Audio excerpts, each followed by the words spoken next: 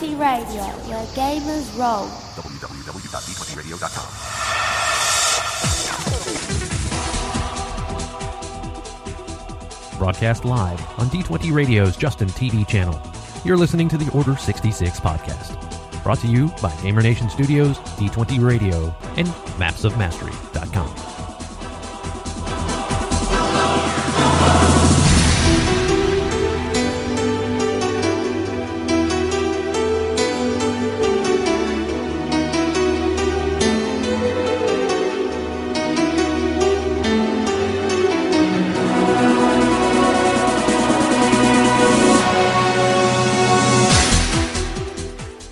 Greetings and welcome back to the Order 66 podcast. This is the early morning hours of January 7th, 2013. We've just concluded our show, episode number 2 of the Order 66 podcast. I'm GM Dave, and we hope you guys enjoyed our show with Sam Witwer and Chuck Hurstis. It was epic, to say the least, talking about the Edge of the Empire beginner game. We turn our sights now to the second part of the celebrity game that we talked about on the show. If you have not listened to the first session, the first part of the first session, it would be wise for you guys to stop the podcast now, back up a couple of episodes, and listen to Live Play episode number 1, which this Amnesia game kind of takes hold, and you won't be kind of left wondering what's happened. So if you guys haven't already, please go back, listen to that first Live Play episode, and then pick this guy up again.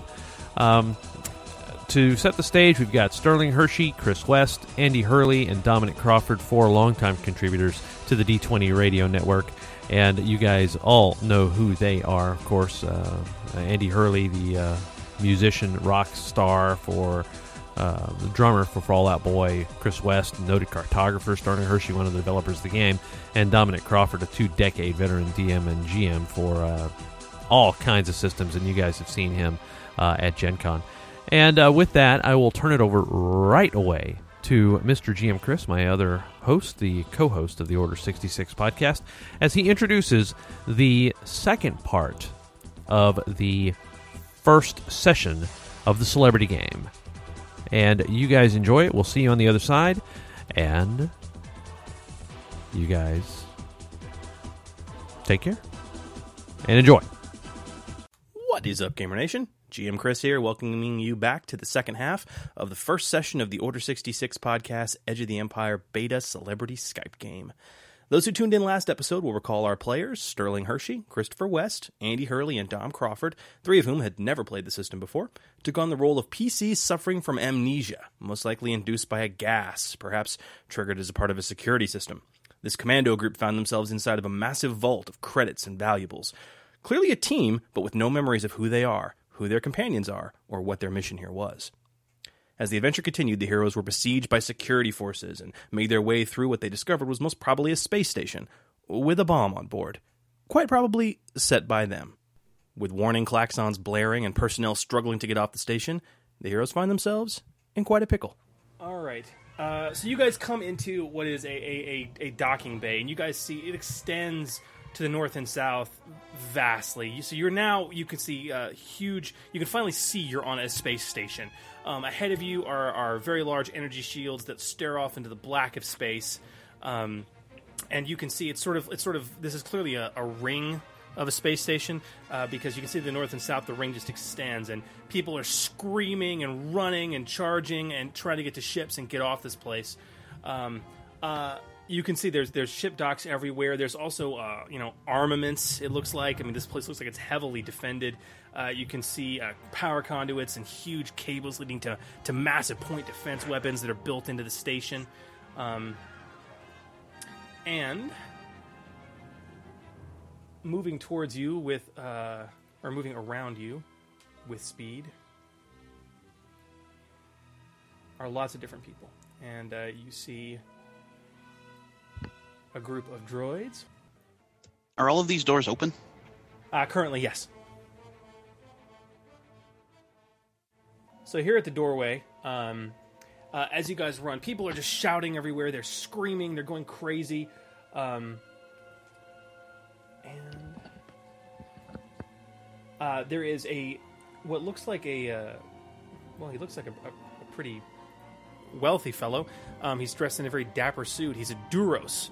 And as you're sort of enter the door, he points at, he sort of stares in your direction, and he and just stares at the four of you and goes, "Colonel, what are you doing here?"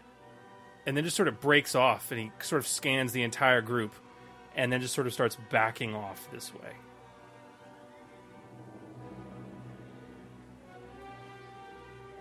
Oh.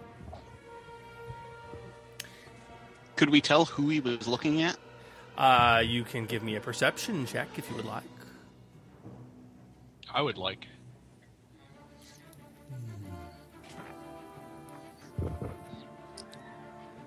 Let me know when you've built your perception pool. I'll give you the difficulty. I have a perception of 2 and a cunning of 2, which means I roll yellow. 2 yellows, yes, sir. Then I'm ready. All right, difficulty is not going to be easy. This place is screaming, shouting. He was a good long range away from you guys. I'm going to say this is definitely going to be a daunting task. That is 4 purple dice. Can other people do that roll as well? Anyone who wants to. I'm in, like Flynn. I'm in. I'm in too. All right. Oof. Now, if only I knew what I rolled. I have 3 threats and a failure, so I've Unable to tell who no you, clue who he was, no who he was clue talking who to. he was talking to. Wes, what about you? I have no success or failure. They canceled out, but I am left with 2 threats. Yeah, unable to tell. What are the challenge die? I'm putting in 4 purple challenge, 4 purple difficulty dice. difficulty, yeah. I got 1 success and 4 threats. Okay. Andy? It's looking like cancels that. So 2 success and 1 threat. Okay. If Chris really wanted to mess with us, we would all be colonels.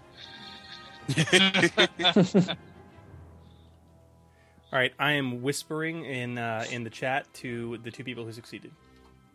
For our listeners on the podcast, I whispered that the Wookiee was the one the Duros was referring to. Andy, Dom, did you get that? Yeah. Yeah. All right. He's sort of Go ahead. Can I tell everybody?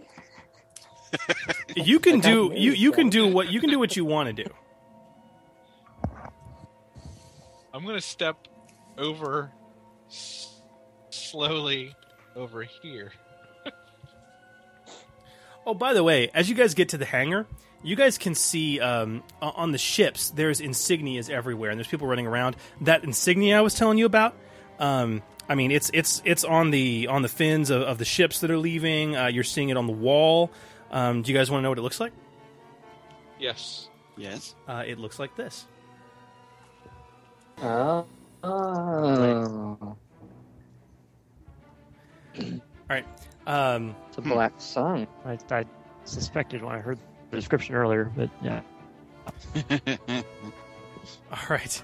You guys, without suspension of disbelief, I mean, you guys, a lot of you are Star Wars junkies. You know this symbol.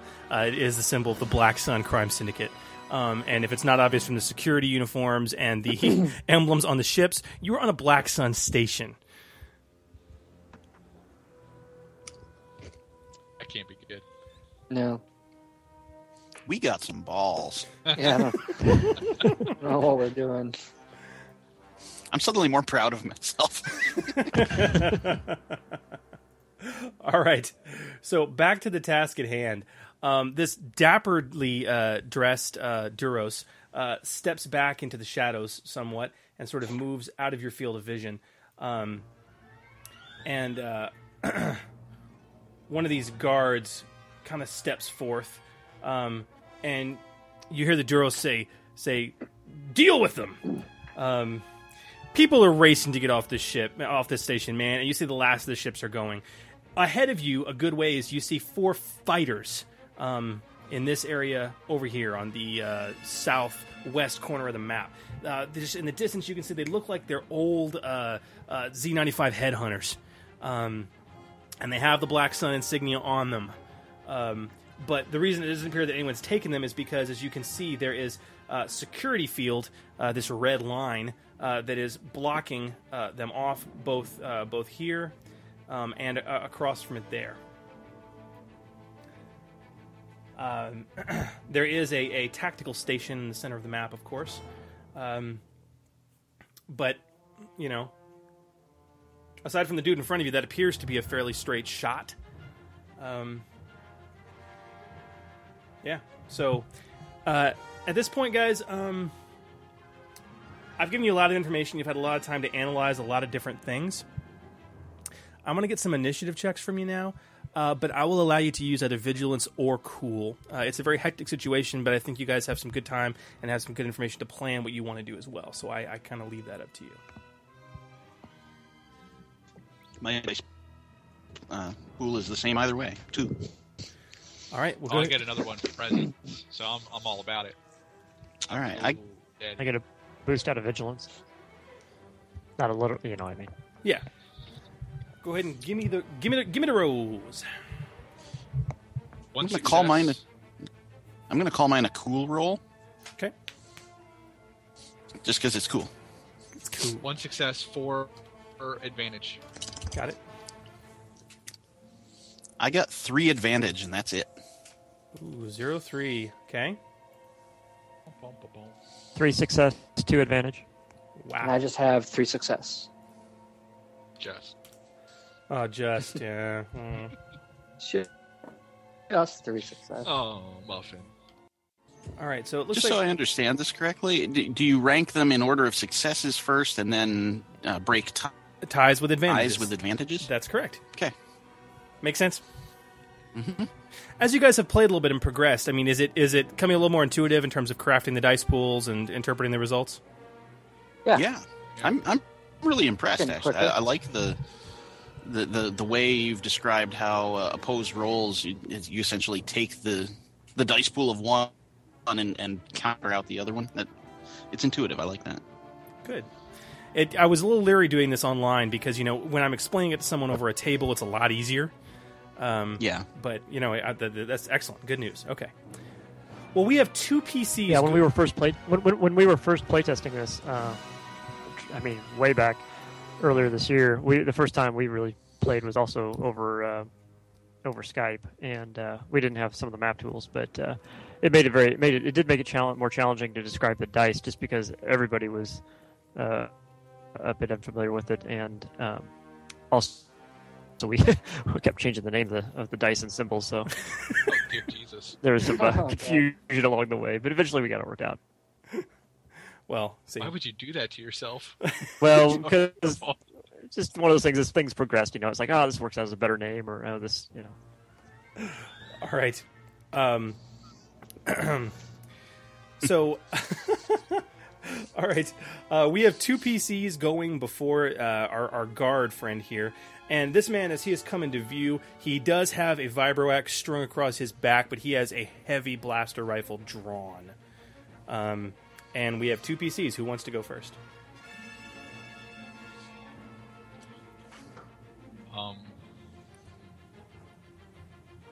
I will. All right, go for it. All right. Currently, you are at... I would say, Sterling, you are currently at about... I'd say you're at about medium range from him. Okay. In terms of range. This is the guy you're talking about. This bloke right here.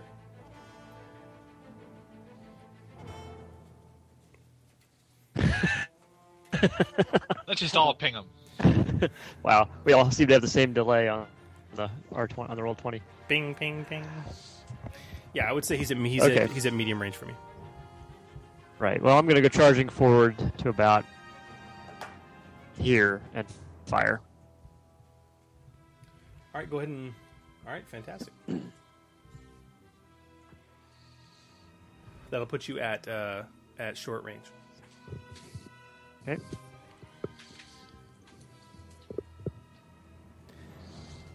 And let me know when you're going to be adding in your difficulty. I've got a few surprises for you. Okay, go ahead. Due to the range, it's just going to be 1 purple, but I'm going to spend the Destiny point and upgrade that to a red challenge dice. And Okay. he is also wearing armor. He's got some defense, so you're going to add 1 black setback die to your pool. That's how armor works in this game, guys. Real armor. All right.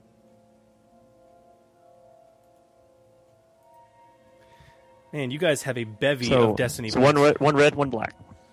1 red, 1 black. That's correct. Yes. You guys got 5 Destiny points sitting up there pretty. Do you guys all see the Destiny points at the top of the map? Clean it up, man. All right, cool. Yep. And I have a hunch we're going to need him. Ooh, okay, let's see here. 2 successes, 2 advantage. Wow. All right, so That was a low roll for me. I say this with much love. Go to hell. All right, man. So, I actually had 2 blank dice, so you know. what's your damage? I know you got the bonus from your point blank, and then you get an extra 1 from your 1 above success. Okay, my damage is 9. So it'll be a +3. So you're looking at 12 damage. Yeah, you know what? I want to use. Oh wait, no, it's just 2 advantage. Sorry. Okay, darn. I thought I was going to be able to do a crit for a second. Aww. What do you want to do with your 2 advantage, sir? I'll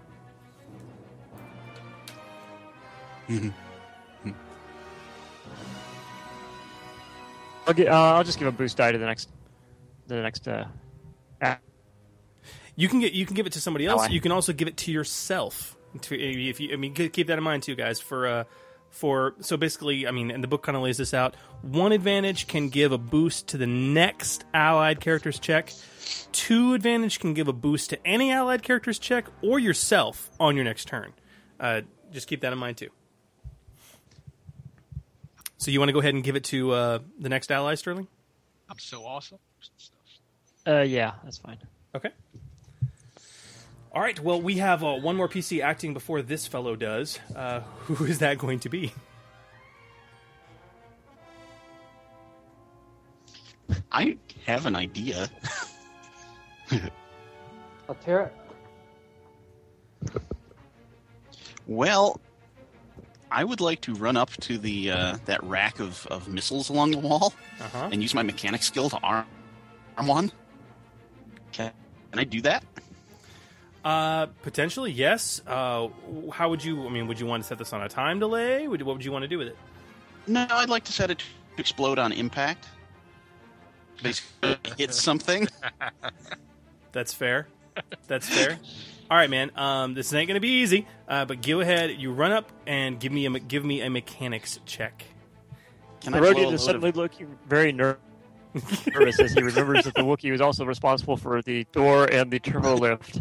And I'm getting This is true. really close to him now.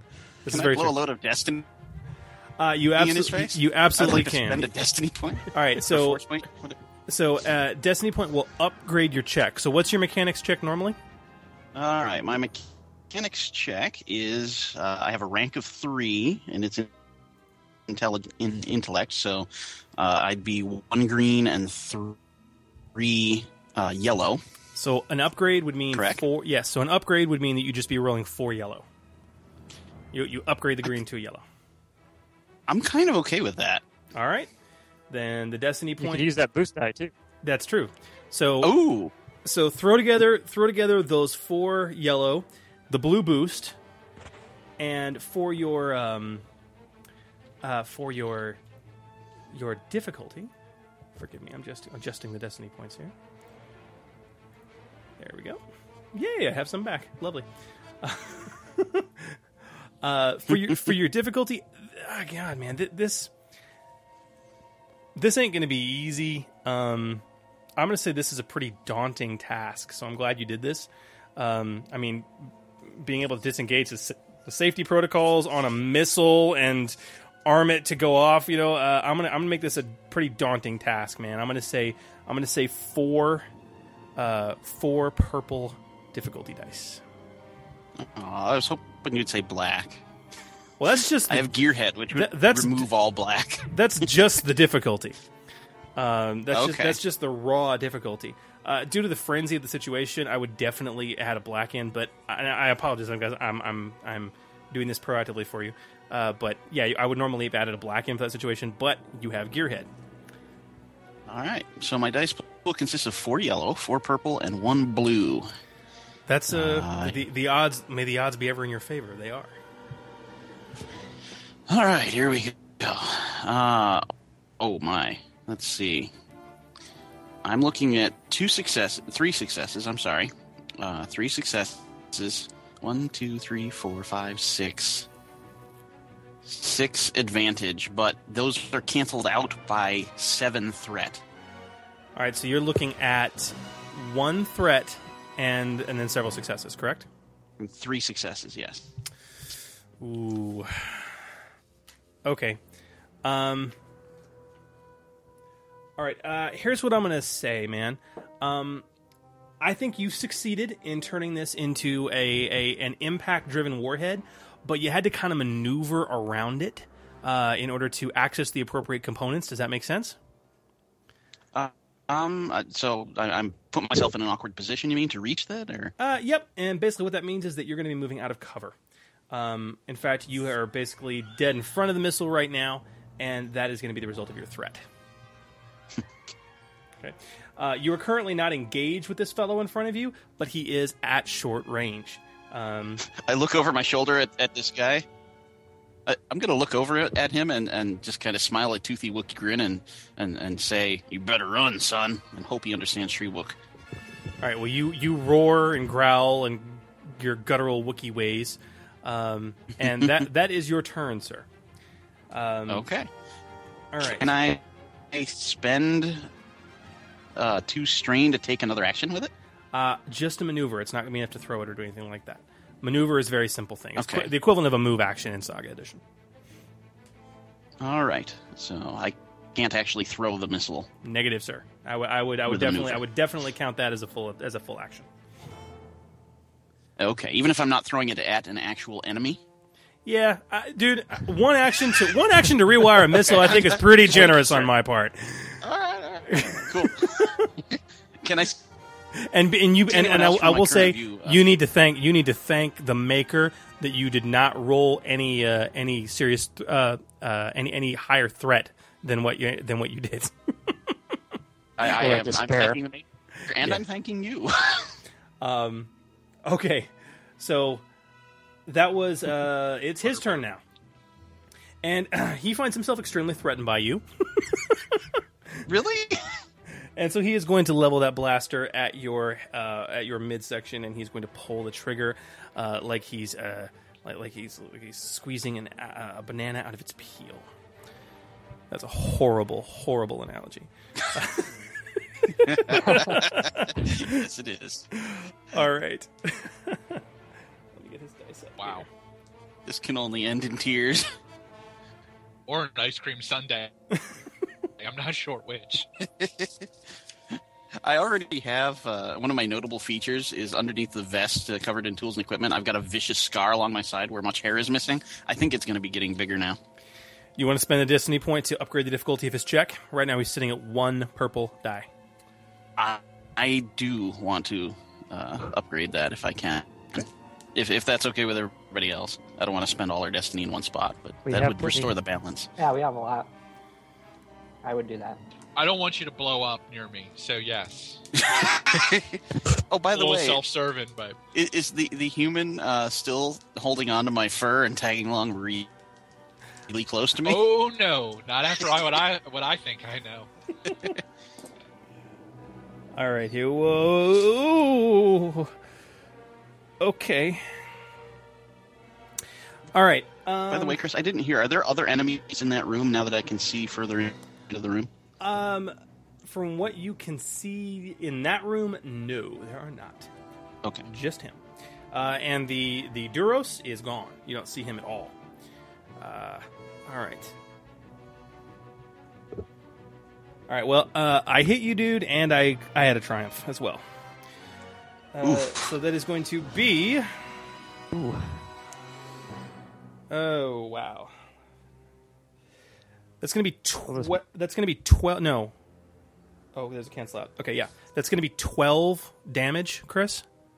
12 wounds. Well, yeah, but don't forget this. You got to subtract your soak. Don't forget about that. Right, so that's 6. That's half. So I take 6 wounds. You take 6 wounds, and I'm going to use my triumph to crit you. Ooh, okay. So one of the things I've really enjoyed about this game is that critical hits return to the good old days of tables. There are critical hit tables in this book, and I'm about to roll some percentile dice to see what I just did to you. Oh, your left eye socket is going to be fucked. As long as it doesn't drop what I'm holding. Actually, I'm not even holding it. I'm working on it. But okay. Oh, hey. I don't want to fall onto the warhead now. That'd be bad. No, you don't. By the way, Chris, if you take another critical hit later on, he adds 10 to the roll for each previous critical hit, so it gets progressively worse. Yeah, it gets progressively worse the more crits you have. No. Also, Chris, I apologize. I forgot to tell you. I need you to give yourself one more wound than you gave yourself. Okay.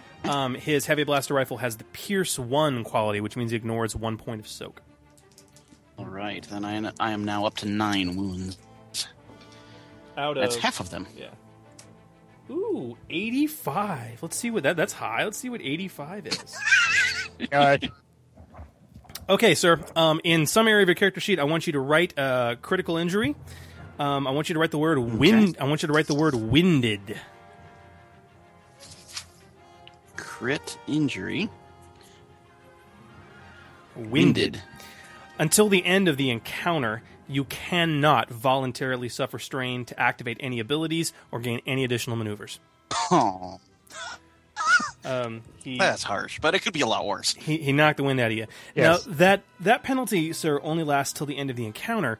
However, that critical injury will stay with you until you have it healed by a medical professional. And as Sterling mentioned, any additional crit against you will get a plus 10 to the percentage roll because of that, and that's cumulative. So, now that hurt a lot. Well, at 151 on the percentage chart is dead. So, and below that are things like, you're going to die in 1 round, you're going to bleed out, you lose a limb, things like that. All right, I have 2 stim packs in my personal gear. Will that in any way abate or eliminate the winded thing? Good question, guys. Stim packs do not abate any critical injuries. Stim packs simply heal wounds. The first stim pack you inject in a 24-hour period, it heals 5 wounds. The second heals 4, the third heals 3, and so on and so forth. So obviously you can only take 5 a day. But it's a nice little cocktail of it's basically a med pack. It's a little cocktail of drugs and other things that you just inject to yourself in a syringe form. So yeah, if you need it and you want it, there is the stim pack, it is there. Okay. That was that was his turn. Actually, no, that was his action. As his turn, he is going to get some distance here. In fact.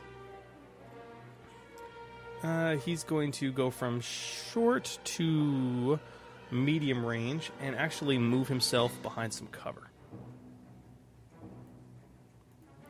You guys see him sneak around. This guy obviously knows what he's doing, and he's wearing pretty hardcore commando armor. I mean, and the weaponry. I mean, this dude's a Black Sun commando. He ain't a pussy.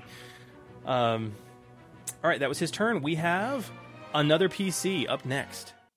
Our thief and our con man have not gone yet. I'm going to turn to the thief and ask, can you open those doors? Yes. Maybe. Follow me. And I run. I will try. I'm going to run over here and, I guess that would be too far. I'm going like 2 range distances, I guess, or so. At that point, yes, you would absolutely be going 2 range increments. That would take 2 full maneuvers. Now, so I want to hit 2 strain, I guess, to get the extra move, so that I can still do an action, right? Gotcha. What do you want to do? Close the door. Well, can I hit the door? That you could. Which door? The door to the north. That one. The one where you can see the battle droids. Uh huh. All right. It is closed. I mean, do you I want thought all doors were open. Sorry. to? No. It is now closed. Oh, yeah. Awesome. Since you have closed it, do you want to just close it? Do you want to jam it, jury rig it? What do you want to do? Yeah, I'd close it and then Jam it. shoot the controls. I don't do that fancy stuff. If I can't talk to it, I ain't much good. I'm not gonna sweet talk it closed, so I'm gonna have to use brute force. All right. Well, I would say that you shoot the controls. All right. Cool. All right, and that is your round. Andy, Yep. you're still back there. It would take you 2 maneuvers to get up to this room as well. And if I took If you Two take if you strain, I take can 2 still strain, do you an can action. still get an action. Yes.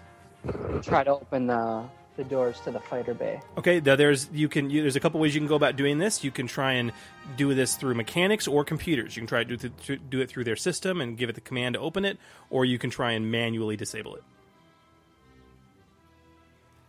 I think I should probably do computers. 'Cause tiny bit better. Okay. So go ahead and build your computers pool for me. Okay.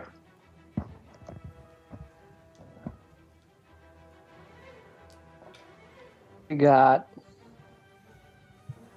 Well, how many Destiny do we have?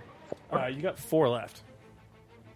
Can you use one to upgrade? So Actually, I have you two got yellows? 3. You got 3 and 3. I forgot the Wookiee spent one. I forgot to upgrade it. Right.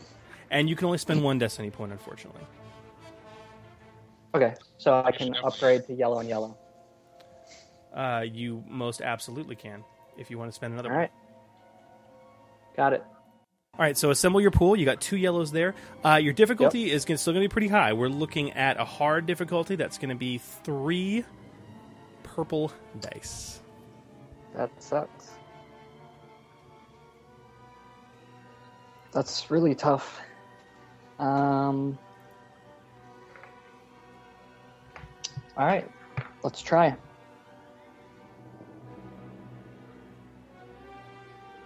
All right. Where is it? Okay, there's one.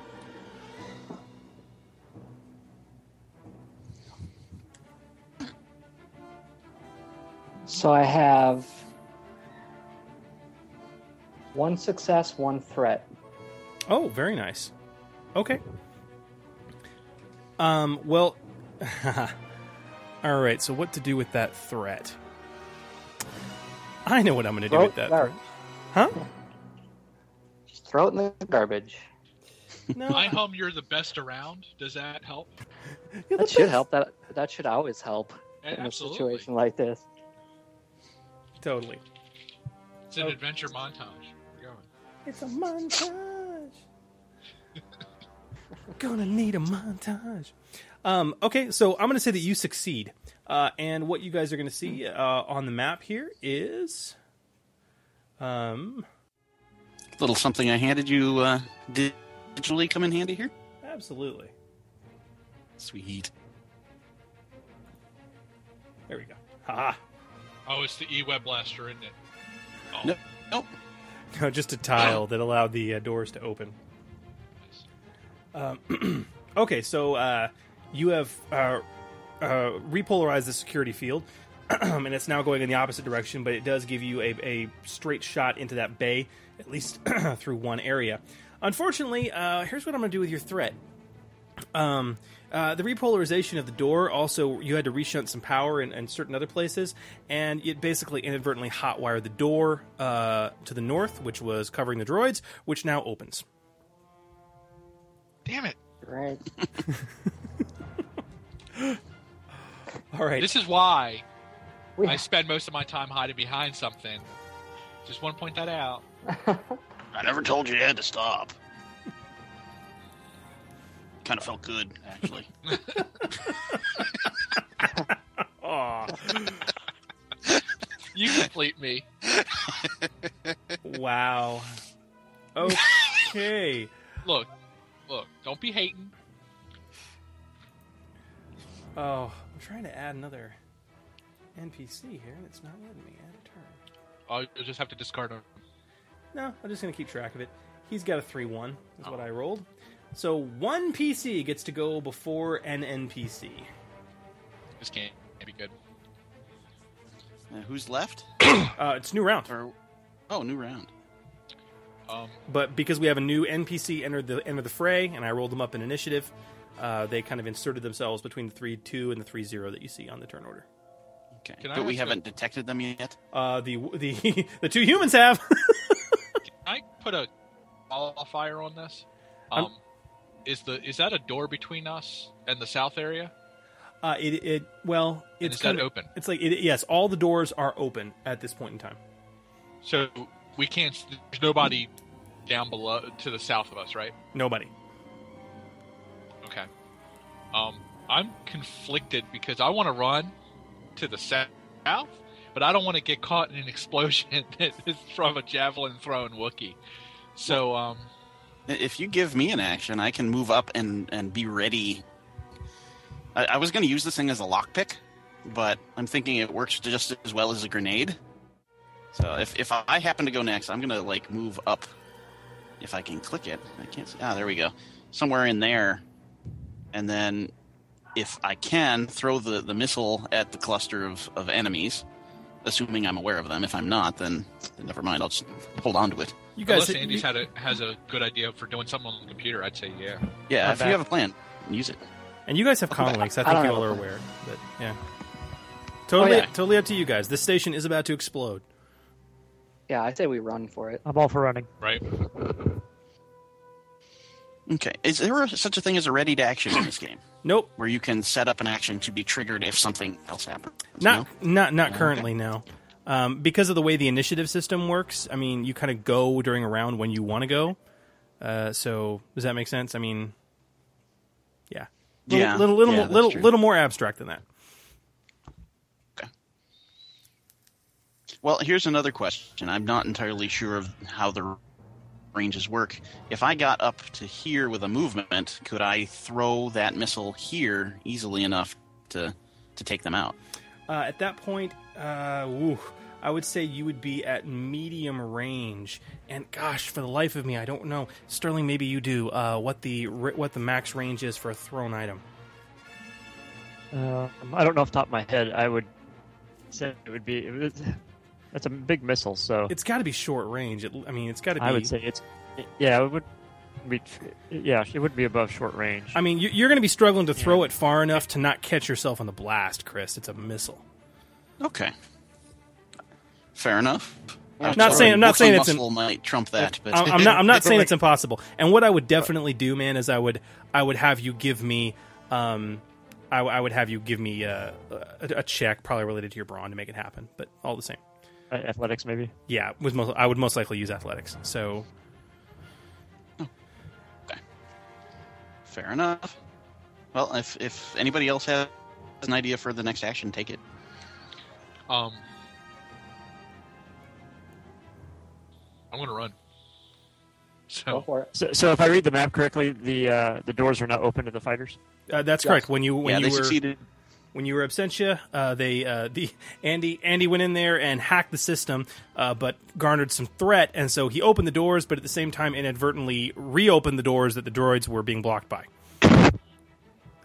So okay. Well, whenever my action comes up, I'm pretty much just going to run for the ships. Yeah, I'm running. Okay, so because I got a dude shooting at me, a crazy Wookiee playing with missiles, and I just don't need to be here. Okay. Well, Dom, if you're going to spend 2 full maneuvers running, I would say you could easily get into the docking bay. I would allow that. Awesome. I'll take that. Okay. Now we have the droids. They are going to go now. You know what? The droids are surprised and confused, and they didn't expect the door to open. In fact, they were ready to go run around. So I'm going to allow this gentleman here to come and take his action.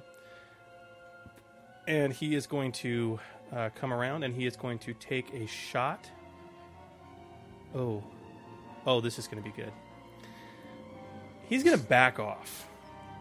He's going to spend his maneuver to back off to medium range, and he is going to take a shot at the missile.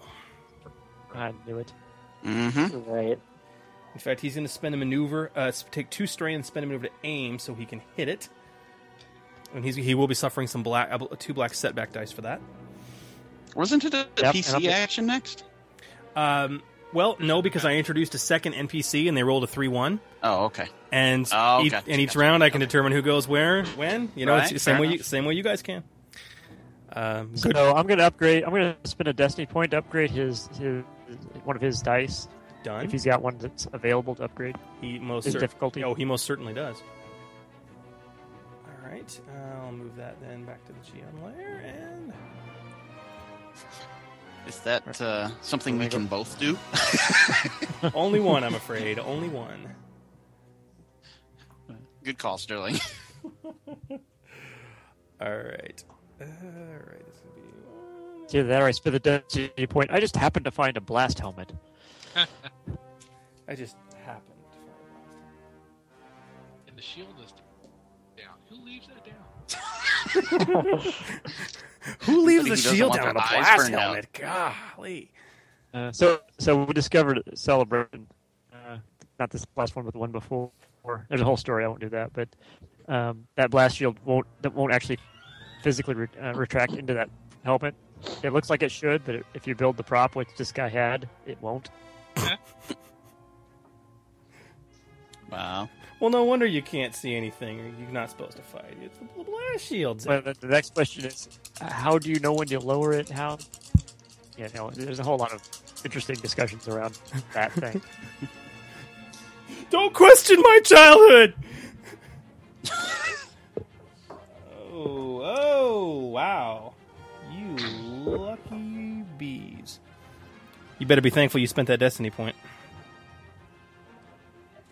Okay. Wow. Weak. All right. I love tea sauce. No success, 1 advantage. Which he's going to use. He'll use to recover 1 strain.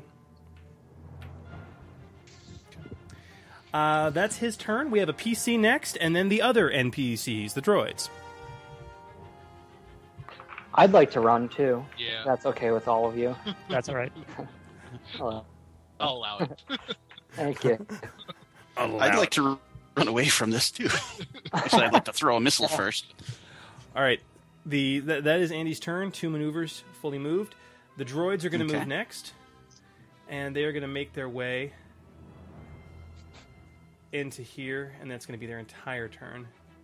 Is coming. Actually, they're going to go straight ahead. They're going to follow those guys,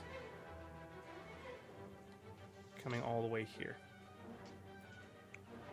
All right. We now have 2 PC actions. I just changed my mind. I want you to go first. Oh, so do I. Wait.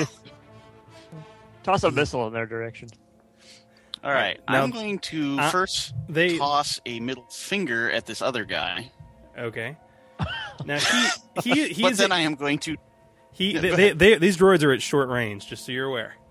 Okay. What is the blast radius of a concussion missile based on... Personal scale, I have no idea, but I probably think it's going to come close to taking out half the room.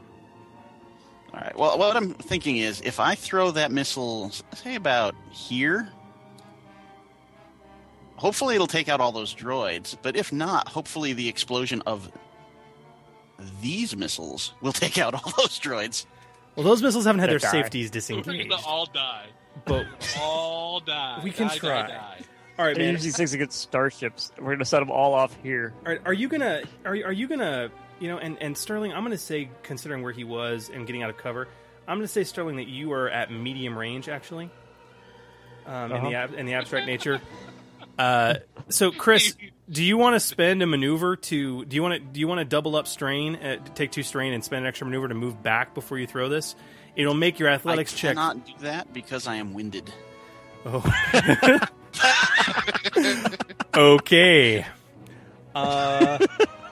Well, I'm understanding that correctly, right? you That's are what understanding that 100% winded correctly. does?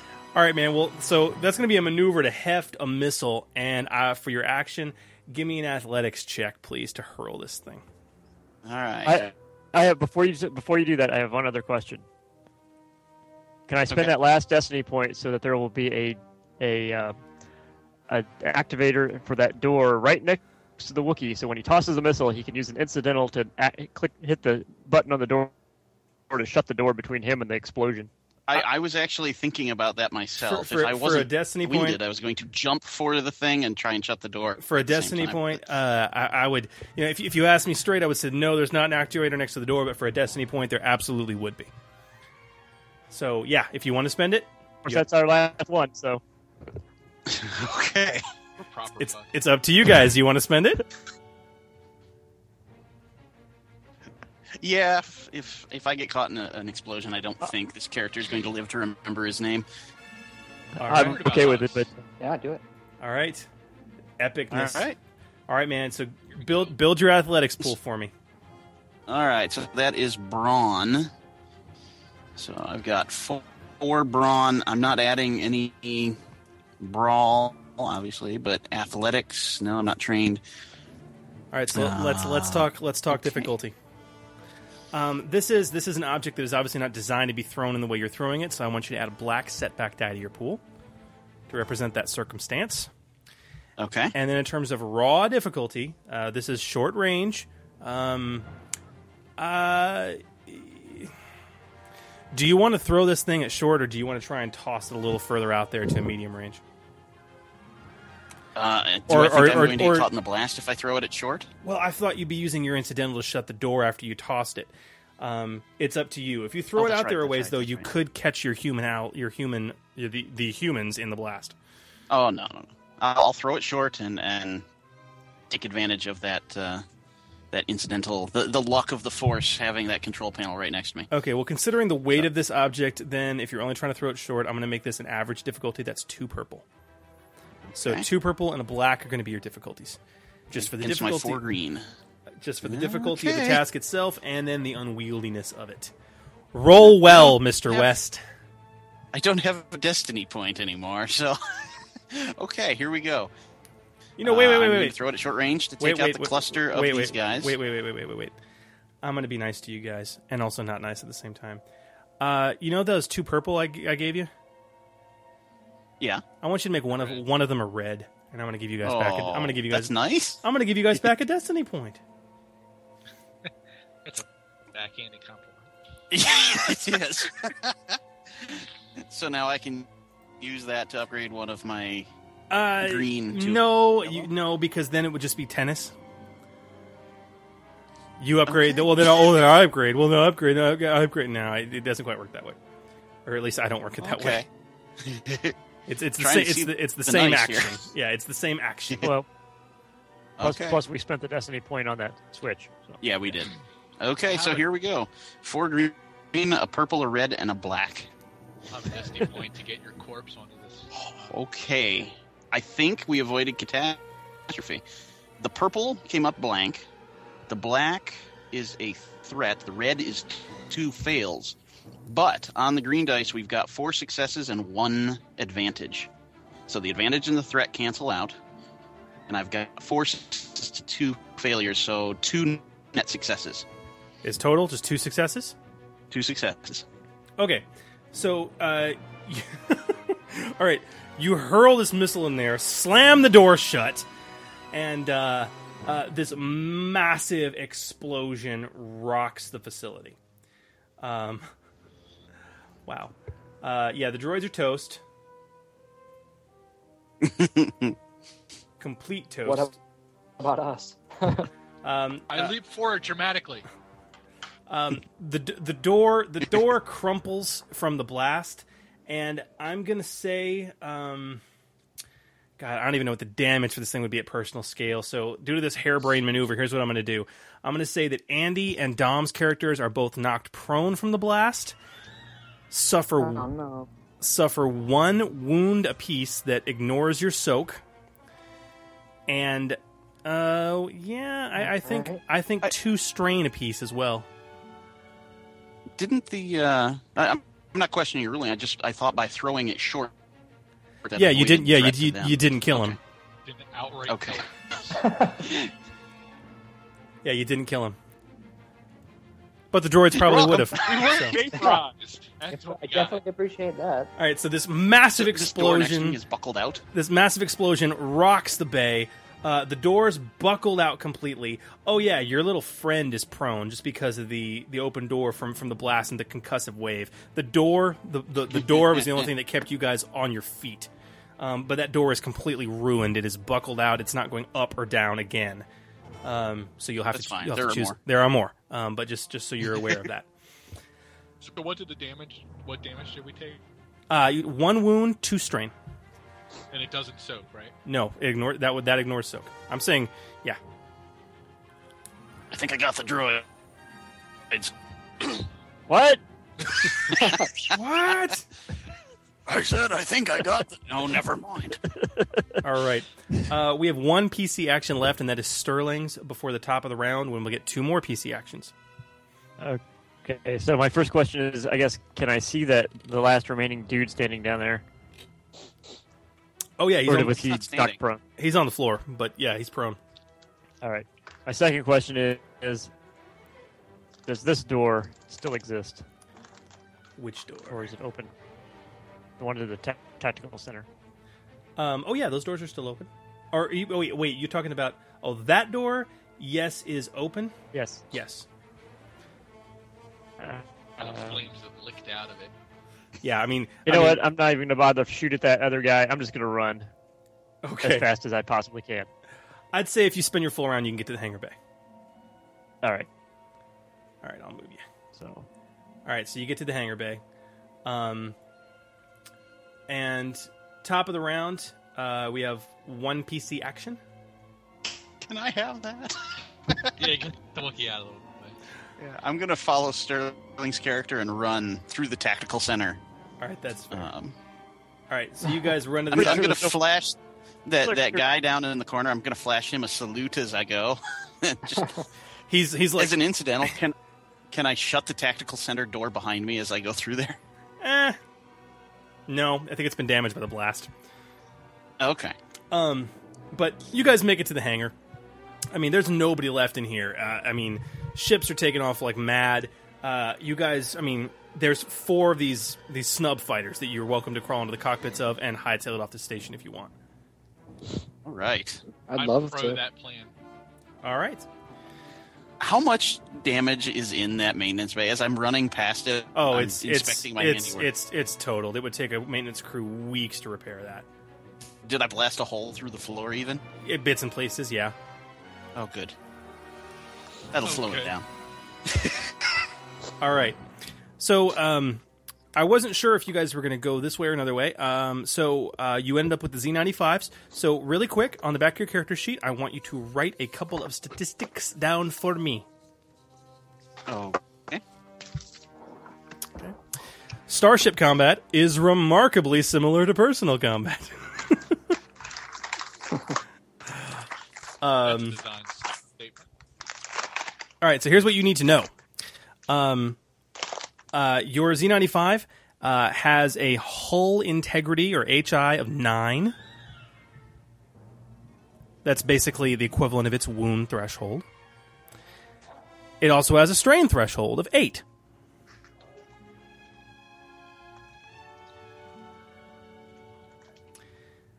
It has armor of 3, and armor in starships is equivalent to soak. What's the second thing that it had? Strain threshold. So just like you've got a wound threshold and a strain threshold, ships have a hull integrity and a strain threshold. Right. And it has your ship has armor 3, which is basically its soak. It also has defense of 1/0. And when I say slash, I mean like /. So, for a snub fighter, you have 2 zones for your shields. That's what your defense is. And you know, either forward or aft. And by default, it's set to forward. But as a maneuver, you can angle your deflector shields to one side or the other. So if somebody's coming in behind you, you can angle your rear deflector shields and move that point to your rear and then back to the forward, or so on and so forth. I like that. Yeah, I really enjoy the Starship combat here. The rest of the data I can tell you as we go. The one thing you might want to know is You have your weapons. You've got laser cannons. Wingtip laser cannons. These look like they're heavily modified. I'm gonna let my Star Wars lore come out here. Are these hyperdrive capable Z95s? Good question, Sterling. These appear to have been heavily modified Z95s. Just from what you can tell hopping in, they do not have any type of astrogation capability, nor any hyperdrive. They've been stripped down. Think of them as choppers, basically. And was our rendezvous point outside the station with a ship? According to your thing, yes. That we can actually land on. Well, not quite sure. But your wingtip laser cannons, guys, they have damage of 5, crit of 3, meaning with 3 advantages you can initiate a crit. And by the way, Starship Combat has its own crit table, and it can affect systems and all kinds of stuff like that. Very cool. Range of close. It's a lot of fun. I used it a lot in my adventure. Oh, dude, yeah. I what I love is, you can you guys can see on the quick sheet here that one of the actions you can do is aiming, and you can aim to hit a specific body part or item on a person. Well, when you do that in Starship Combat, you can hit a specific system or a specific component of the ship. It's very cool. So it has a range of close on these laser cannons, guys. So that's close. I mean, it's about as close as you can get. And it has an ability which is called Linked 1, which is very cool. It means it's fire-linked weaponry, basically. It's got two laser cannons on the wingtips. What that means is that you can spend 2 advantage if you hit to basically get an extra hit for free. I like free. You like free? Yeah. And I'm sorry I didn't give you character sheets for that information, guys, but I didn't know which way you were going to head in the adventure, so I didn't know if you'd have the headhunters or something else. Well, it provides a nice little explanation for everyone listening as well. That thought had occurred to Education. me, Sterling. That thought had occurred. Also, speaking of, you said earlier you weren't sure about the sort of rate between or the scale difference between a ship weapon and a personal weapon. Yeah. Basically times 10. Times 10? Yep. Wow. So, yeah, when you deal with the vessels, weapons, armor, and It's just Hull always... integrity, every point is equal to 10 points of the equivalent character statistic at personal scale. Oh, wow, y'all be dead. But it's okay. It was fun. All right. Let us go. That's why I waited until afterwards. I just finally had a moment to look it up. You're the man, Sterling. Wow, this seems like a lot. You the man, dog. Oh, cool. Clearly, they were underpowered missiles. Well, They were training missiles. Look who turned them on. Well, I must have specifically rigged it so that it didn't have the full payload. Oh, absolutely. Oh, that must have been it. Okay. Breaking the law, breaking the law. So where did you get your image of the space station here? Google. Okay. Yeah, Google. I don't know, It's Google. amazing how many people are making 3D models out of just random space equipment. All right, I got our destiny points up at the top of the map, guys. Oh, we have one still. What? Oh. Yeah, I gave it to you, remember? That's right. All right. Right.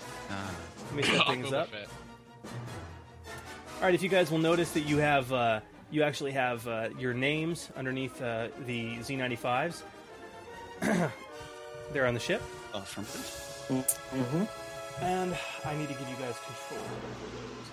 So was that a roll 20 thing, or did you have to just make the image with that? I'm sorry, what's the question?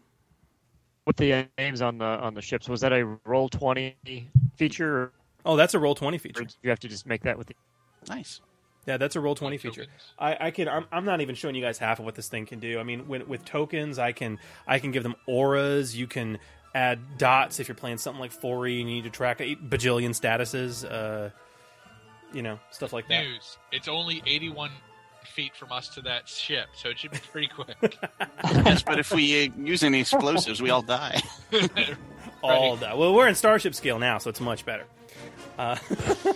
Bad news: the space station's 5 feet behind it. So they might be able to hit us. Touche, sir. All right. Well, as you guys fly away from the space station, craft are leaving like mad. They're just rocketing off, and you do see behind the space station there is a planet. And the nav computer, although you don't really have an astrogation computer, well, I'll just tell you, from your own basic knowledge, you do recognize the planet. It's actually a moon, and it is Nar Shaddaa. Oh, wow. We're really ballsy. Awesome. We're starting to get our memory back, huh? All right. Oh, yeah, on that note, Chris, thank you for reminding me. The two humans. When you guys got knocked prone by that blast, and your memory got jogged a bit, you started having a few images flood back to you. And You're welcome. Yeah. I'm going to. Let him finish talking before you say that. Yeah, I'm going to whisper to you real quick. All right. It's a little creepy. I apologize. It's in character. Keep that in mind. For our podcast listeners, I whispered to Andy and Dom, our female human thief and our male human con man, who, if you'll recall, were pointing weapons at each other at the start of this adventure, a memory that was retrieved as a result of their jogged brains. A passionate kiss shared by the two of them on a high balcony overlooking a vast cityscape. Okay. All right, so as you guys leave this station, you guys are rocketing away. Ships are blasting off into hyperspace. They're going nuts, and everyone's trying to leave. You feel the compression wave as the station behind you just explodes in a shower of sparks and shrapnel. I mean, you're punching at full throttle as you're going. I would say you guys are... I'm going to say you guys actually all spend your first maneuver to punch it and get to your full speeds. I know how to set a bomb. It's a shame. It was a quite beautiful station. But rocketing away, in the distance, you see a shuttle. It looks like a Lambda class that heads down to the planet, and it's being escorted by what looks like a fire spray and another Z-95. And as the shuttle leads to go down to the planet of Nar Shaddaa, these two turn quarters. They are at extreme range from you at this point, so quite a ways away, and they start flying towards you. I veto that. All right, so I will need I'll need vigilance checks from all of you for initiative, please.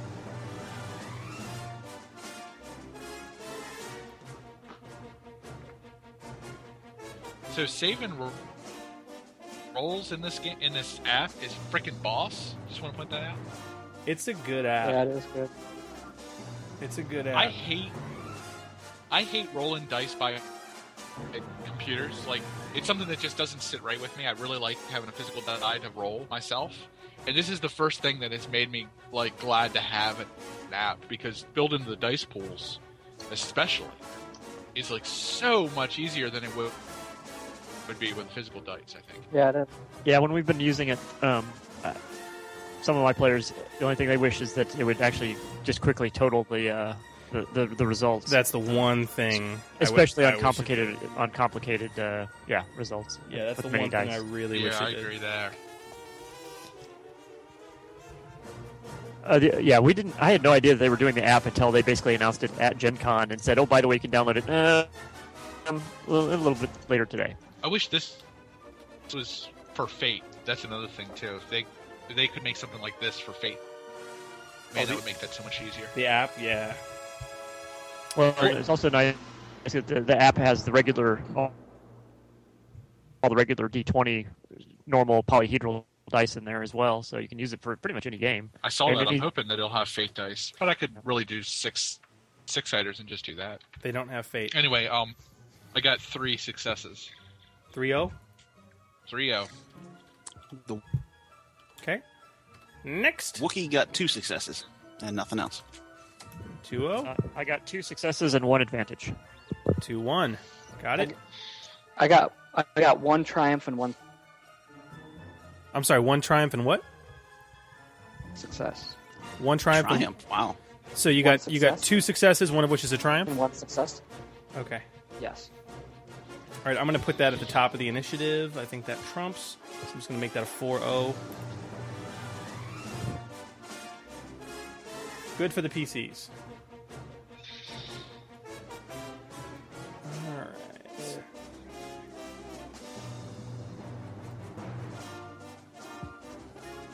All right, so we got 3 PCs, 1 NPC, a PC, and an NPC. All right, so your ships are a little unfamiliar, guys, but, you know, they're not hyperdrive capable. And in regards to earlier comments about looking for a rendezvous in orbit, you were supposed to rendezvous right outside the station. This place is a graveyard now. I mean, people are struggling to get out of here. Any contact you may have been meeting here with a ship has probably hightailed it. Just so you're aware. Shit. Right. All right, but you have more pressing matters to deal with at the moment. So we have 3 PCs that go first. You guys are at extreme range at the moment. I prime the Wookiee and throw him towards the other ship.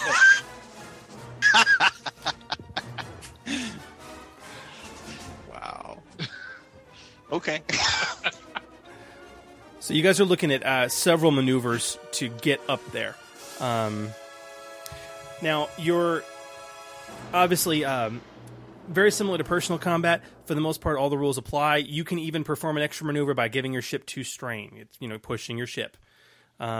The only real difference that comes to mind between Starship and personal combat is you can't spend advantage to recover strain the same way you would in personal combat. You actually have to take a full action to do that, and it's a mechanics check. Or other check if you want to get creative with me, which I'm totally down with. So wait a second. I just want to. I think I missed something. So these two ships are escorting the Lambda shuttle. Yes, right. The Lambda broke off and headed down towards the planet's surface. It's kind of taking a long way around. And why do we care about the shuttle? You don't. Okay. I don't know. I'm just letting you know that these 2 guys were clearly escorting a Lambda shuttle that had the Black Sun mark on it. It broke off, and once it left, when it got into high orbit, these 2 ships, this Fire Spray and another Headhunter, broke off their wing formation and immediately made a beeline for your ships directly. Okay. Just fly casual. Nobody will notice. Here's where the fun begins. So, firing weapons are range light or heavy? Gunnery. Gunnery. Okay, my bad. It's all the same. Okay. It would be gunnery. So do you guys want to? So we don't have hyper. Let's take stock of where we're at. We don't have hyperspace capabilities. We have no ship theoretically to land on. We only really have the chance to go down to Nar Shaddaa anyway, if what I'm understanding is correct. Yep. Should we just land on Nar Shaddaa and say screw that and fight on the ground, or? I'm kind of thinking that makes sense, unless these guys are so close that they're going to blow us up as we try to land.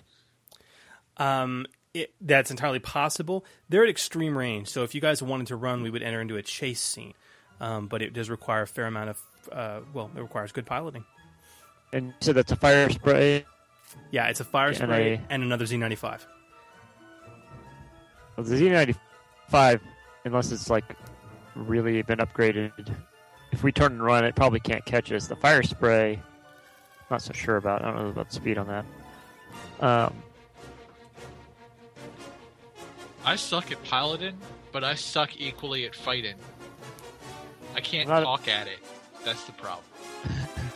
I'm not a bad gunner, and I'm not a great pilot, aside from my base agility, which is good, but I'm all for getting out of here. I'm a trained pilot, but my agility kind of sucks, so I'd be rolling 2 dice, one of them yellow, one of them green, and I'm not terribly optimistic about that. So, yeah, let's see if we can beat a fast track away from here and find something that can get us off world. Yes. I kind of want to do the chase scene anyway. Just out of principle of playing the game. Let's see how Edge of the Empire handles chases. You know, I've yet to run a chase in this system yet, so I'd be interested to find out. I was going to say, I haven't run one either, so this will be interesting. And now I've got to refresh myself on the rules real quick and get to that spot in the book. I'm drinking an Imperial Coffee chocolate stout, so let's see what I can chase it with. We threw Jim Chris's first major curve. I love it. It's great. Well, when I get an action, I'm flying back to the planet, and I am putting my shields to aft. I thought about that when he was exploding the Great. station. I'm going to move mine. Who's bringing up the rear? Are we in order with the chasing, or is it doesn't matter? It's abstract. We'll get to that when we come to that. I need to find the rules real quick. All right, so if you guys are going to make a break for it, here's how we're going to do this. I think there might actually be some like real trace mechanics, but just a quick check of the pilot skill tells me it's opposed pilot checks, and I think that's awesome and cinematic anyway. Right. So what I'm going to do right now is I'm going to put you guys basically in pseudo order. Kind of together.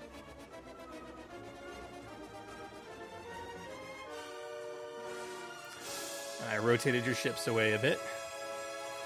And we're going to have these guys chasing behind you. And they are currently at an extreme range. So I need opposed pilot checks from all of you guys.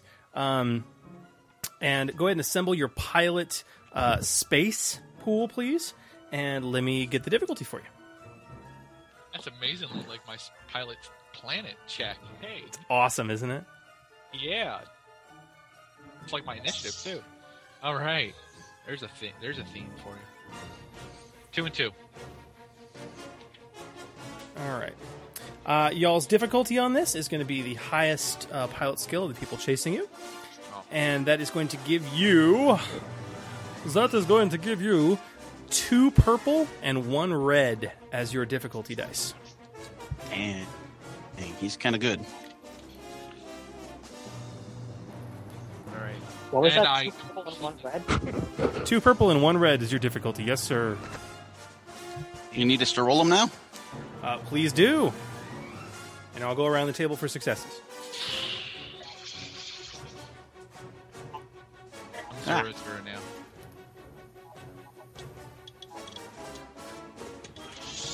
I love hearing the little sound effects of the dice app in the background. That's great.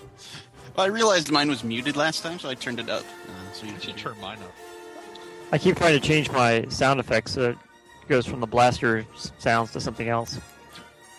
Yeah, I don't like these results. Can I roll again? Negative. Oh man. All right, so let's do this. Let's go around the table. Let's start with Dom. What are your results, sir? Your stupid versus die took out all my fun, and I'm 0-0 now. Oh, you're 0-0? Yeah, I was 2-2, and then it was like, oh, I'm raining on your parade. All right, but no failure, no threat. Nothing. Okay. Wes, what do you got? Okay. Well, does a despair cancel out a success as well? Yes, it counts as a failure. Yes, but you also need to tell me the fact that you got a despair. So, yes. Right, so what's your total without the despair? What's your total? Let's see. Without the despair, I've got 2 advantage and 1 threat, so I have 1 advantage. I got 2 successes and 1 failure, so 1 success. So before the despair, 1 of each, success and advantage. With the despair, apparently just an advantage. All right, so 0 successes, 1 advantage. All right, 0 success, 1 advantage, and 1 despair. All right, Sterling? 1 advantage. 0 success, 1 advantage. All right, Andy? 4 failures. Oh, The bad news. so failure. But the good news is 4 advantages. Okay. Strike that. Reverse it. Okay, let's talk about our advantages first. Sterling, what do you want to do with your one advantage? Boost die? Um, Well, I'll tell you what. What? Why don't you guys hang on to that? I apologize. Let's talk about what happens first for your ranges. First of all, these guys do end up closing on you by 1 range increment. This means they are now at long range. As you guys race towards the planet's surface. So there is that. In terms of the despair... Wow. Well, Chris? Yes. I'm going to say that your speed has actually... You kind of... One of your engines kind of flared out. I mean, these things are pretty old and clunky. I mean, we're talking Clone Wars era here. Okay. I'm going to say that your speed has stalled out, and these things have max speed of 4. I'm going to put you down to 3 now. Okay. Which is going to make subsequent checks harder unless you spend a maneuver instead of an action to increase your speed, basically. But in a chase scene, that's very difficult to do. At least how I'm running it now. All right, so your speed is decreased, and you're kind of falling behind, and that's a pretty big deal in a chase. Yes. All right, so these guys are catching up on you. So, Chris and Sterling, you guys still have 1 advantage apiece. What do you guys want to do with that 1 advantage? Bonus die on check. Any other incidental? Give it to the next. I'll give the bonus die to the next player. Is there an important point in the ongoing conflict that I can notice, then turn to my advantage?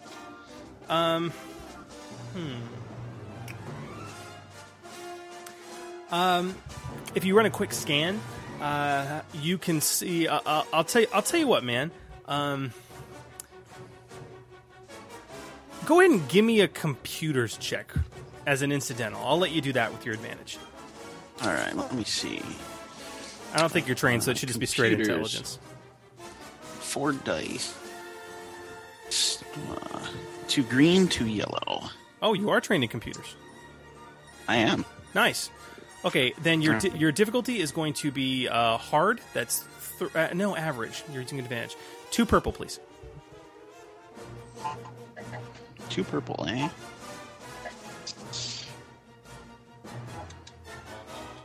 All right, so I have 2 yellow, 2 green, 2 purple. Anything else? That's it. All right. Okay, we have 4 successes, 2 failures, so 2 net successes and... Oh, wait, sorry, 3 failures. So 1 net success and 2 advantage. Okay. With that, I'll give you a little bit of information about these guys. Wait, let me... It's 3 failures and 3 successes. So no successes, 2 advantages. Sorry about that. Okay. Failures canceled out all my success. Okay, well, with that then... But I do have 2 advantage. What you're able to notice is that... these look like they're heavily... These Z95s that you guys are piloting, they look like they're pretty heavily modified, but you can tell they're probably coming out of the same chop shop, right? This other Z95 looks to be about the same. It maneuvers the same. You're able to notice that, scan it. In other words, that ship is probably identical to the one you guys are flying. No, probably you're not going to find any more unusual weapons. Same speed, same defensive capabilities. Probably no additional upgrades. Okay. All right. Sterling, what do you want to do with... You said you were going to give boost dice, right? Yep. Okay. Who do you want to give it to? Because at this point we're out of initiative order, although I'm going to keep your guys' original rolls if we need it. Who would you like to give that to? I'll give it to Chris because his ship is obviously having difficulties. Understood. Thank you very much. That's understood and easy. Okay, Andy. Quick question. Yeah. Am I still winded, or is that encounter done? So you are no, like, the effect of winded is no longer there. You still have the critical injury, but that encounter is done. Okay. But even then, you can't. You're in a starship. You can't spend strain to get yourself an extra maneuver.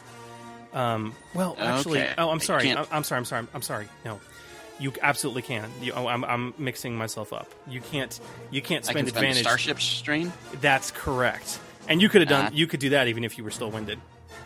All right. You're not spending your strain. You're spending. You're overclocking the ship, basically. So yes, you I may have to do that to try and repair it in flight. You may very well. Andy, you have 4 advantage, man. What do you think you want to do with that? I mean, I'd like to take some, maybe. Can I have... What are they called? Advantage? The dice? Boost dice? Oh, the boost dice? Can I only get one? So different people call this differently. I would say if you, for 4 advantage, I'd let you, man. If you want to spend like all 4 to get 2 boost dice for yourself, I'd let you do that, or I'd let you spread them out among other people. I'm fine with that. Well, I'm failing now. You are failing, which means that they're gaining ground, Well, but you still got this advantage to spend. He could spend some of his advantage to perform an immediate free maneuver He absolutely could. if he's not already done 2 maneuvers. Yeah, at this point, I mean, you guys aren't really in combat. It's just kind of opposed checks. Right. So out of combat, I'd let you get that free maneuver in. I mean, if you wanted to do something like increase your speed, but then again, you're already at max, or something to that effect. Yeah. I'll take 2 Okay. boosts. All right. So remember the fact that you got two boost dice on your next check. Okay. All right, I'm going to need another pilot roll for you guys as they continue to maintain speed. It's going to be pretty much the same roll you guys made last time, pilot space, with, again, the 2 purple, 1 red.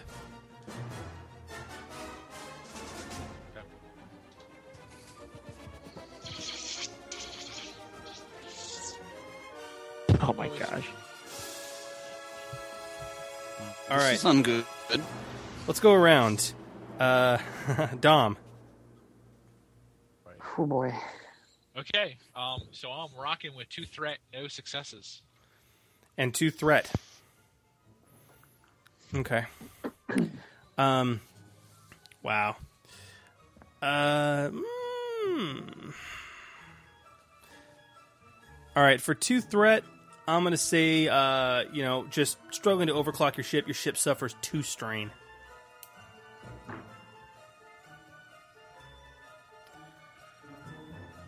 All right. West? 2 failure and 2 threat. Okay. Once again, 2 strain. Okay. Did you add in your boost die? No. Roll. Does that apply here? Yeah, well, it's your next check. So roll that blue boost die. It's the one for me. So Yeah. And You Andy, could, yeah. did you remember to roll Right. your 2 blue boost? Yeah. Right there. My blue boost just came into play blank. Ha. Okay. All right. So 2 strain on your end. Sterling. all right. I got 2 advantage and a failure, and everything else was blank. Wow. What do you want to do with your advantage? Give it to Chris again Okay. because his ship seems like it's coming apart around him. Dude, that's so. Chris, Thank you. Chris, I want you to roll another blue boost. Well, no, you already made your roll. I apologize. So you got another blue. You got another blue coming your way next turn. Andy, what do you got? All right. I have 2 advantage and 4 failure. All right. What do you want to do with See your a flaw in advantage? our plan, guys. What do you want to do with your advantage? Apparently, we should not be in Starship. I'll give it to Chris too. Thank All you, right. guys. All right. So at this point, these guys have, at that speed, have closed. They're now at medium range to you, except for Chris. Due to your decreased speed, Okay. you I am now at short range. to You them? are now at short range to them, and we are going to enter initiative at this point. At this point, the chase is still going on, but I mean they're within weapons range, and they're gonna enter initiative with you, or they're gonna try. So have you ever heard the axiom about outrunning a bear? Oh, that's cold. I'm just messing with you. Let's go. All right. So we have. Well, honestly, I was actually thinking about trying to sacrifice myself to let you guys get away. Like ramming speed, that kind of thing. Ugh. But we'll see who gets I'm the a first co-op action. player by general sense, so I'm going to end up turning around anyway. So you guys have your rears facing. So your aft is facing these guys right now. I had assumed, based on earlier comments, that you had angled your deflector shields to the rear. Yes. So currently your defense would be 0/1. That makes sense. We have 3 PC actions before an NPC. So who wants to go first?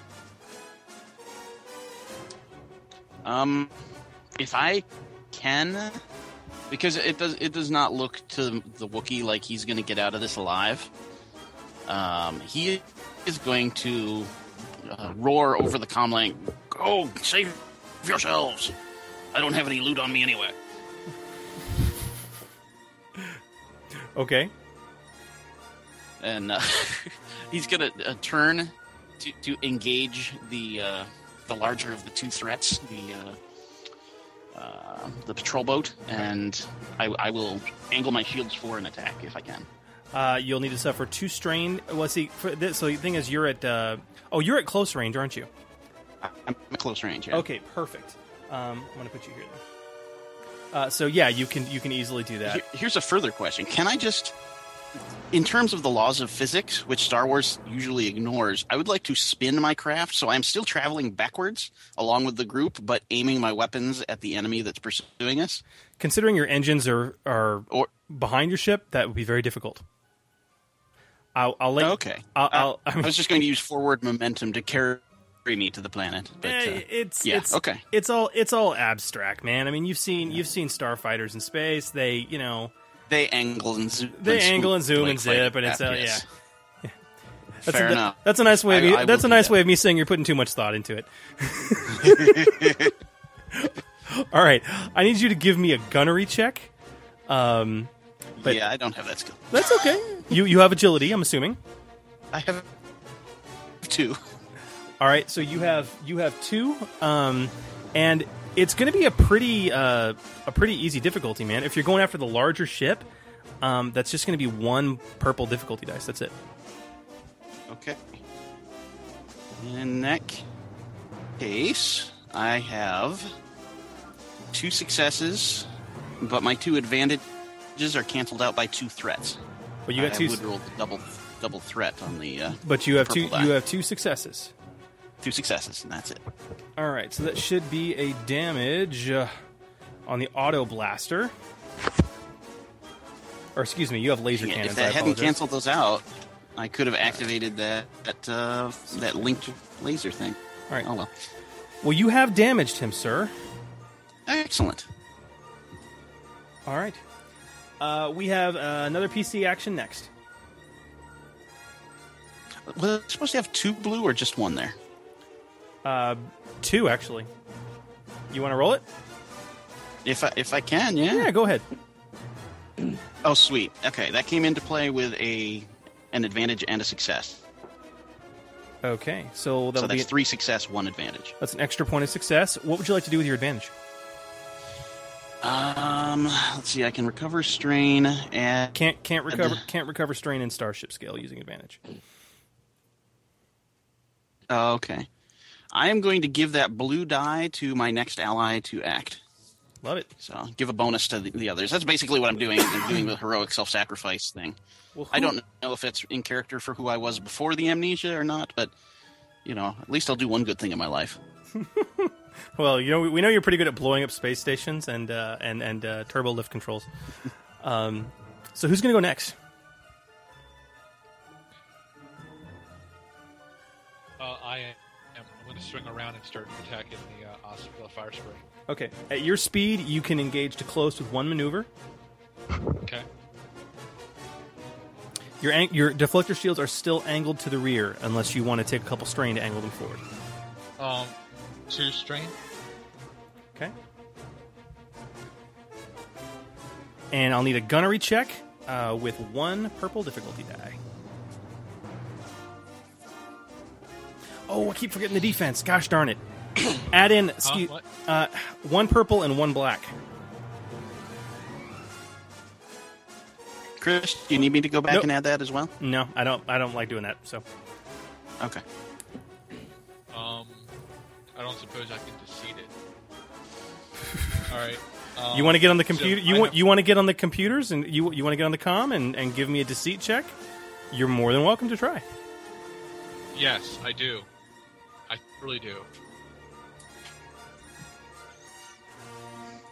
Stand down from the colonel's private entourage. Ooh, very interesting. Okay. All right, go ahead and build your pool. All right. Over our private comm link, you hear a quiz go from the wiki. So this is this negotiation or is this deceit? Oh, you're lying. Okay, deceit. This would be straight deceit. So you got your pool built. Kind of. 1 sec. There we go. All right. There's going to be because of the nature of the fact that you guys were fleeing from them. This is definitely going to suffer from 2 setback dice. But I think that doesn't matter to you, does it? Well, I also want to include that they're going to blow our cover. Ooh. Okay. You have, but I'm trying to remember your character sheet. You have the ability to negate setback dice, correct? I do. Okay. How many? 2 of them. 2, perfect. Okay, so those aren't going to be there. So this is going to be, this is still going to be a hard difficulty, man. So it's going to be 3 purple. Oh, Jesus. Don't forget the 1 boost die I paid forward. That's true. That's a blue, right? It is. Yeah. Okay. I'm just throwing them in there. There's probably a limited. You know what? I want you to take. I want you to take one of those purples out, and I want you to make it a red. I'm going to spend a destiny point. Oh, snaps. Of course, you could do the same. Or I can could. only one side in a conflict spend destiny? Well, it's like it's for the same action. I mean, he can't. Can I make- I modified leave his it- roll with a destiny point. He can't modify. You know what I'm saying? Okay. So, can I make you leave it alone, or do I have to do it red? Oh no, you're doing it red. Doing it red. All right, I'm rolling red. Okay. Well, I got 3 yellows, blue, 2 purples, a green, and a red. Is that it? Roll the rainbow. That's it, man. I'm gonna skittle it up. Oh yeah, that's how it is. Okay, I got a triumph. Wow. But I think Remember, the triumph both counts is gonna as a end up being success. negative. Right. So I have no successes and 1 what is that, advantage at the end. And then the triumph counted as a success that got negated by a failure. Oh. But no despair, so got that going for me. Okay. So they halt their attack, and he radios back on the comm, and he basically says he's received conflicting orders. He will escort you to dock.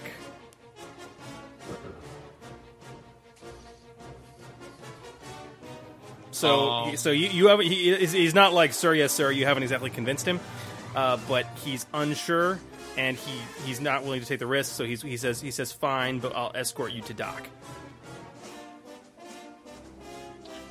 You realize that will not do wonders for our cover either. He says I'm sorry, sir. It's that or I shoot you down. I have my orders from Vigo Sala himself.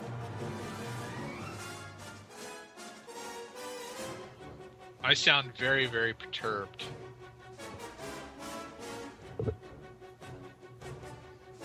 At least keep a fair distance. All right. Are the rest of you guys going to go along with this?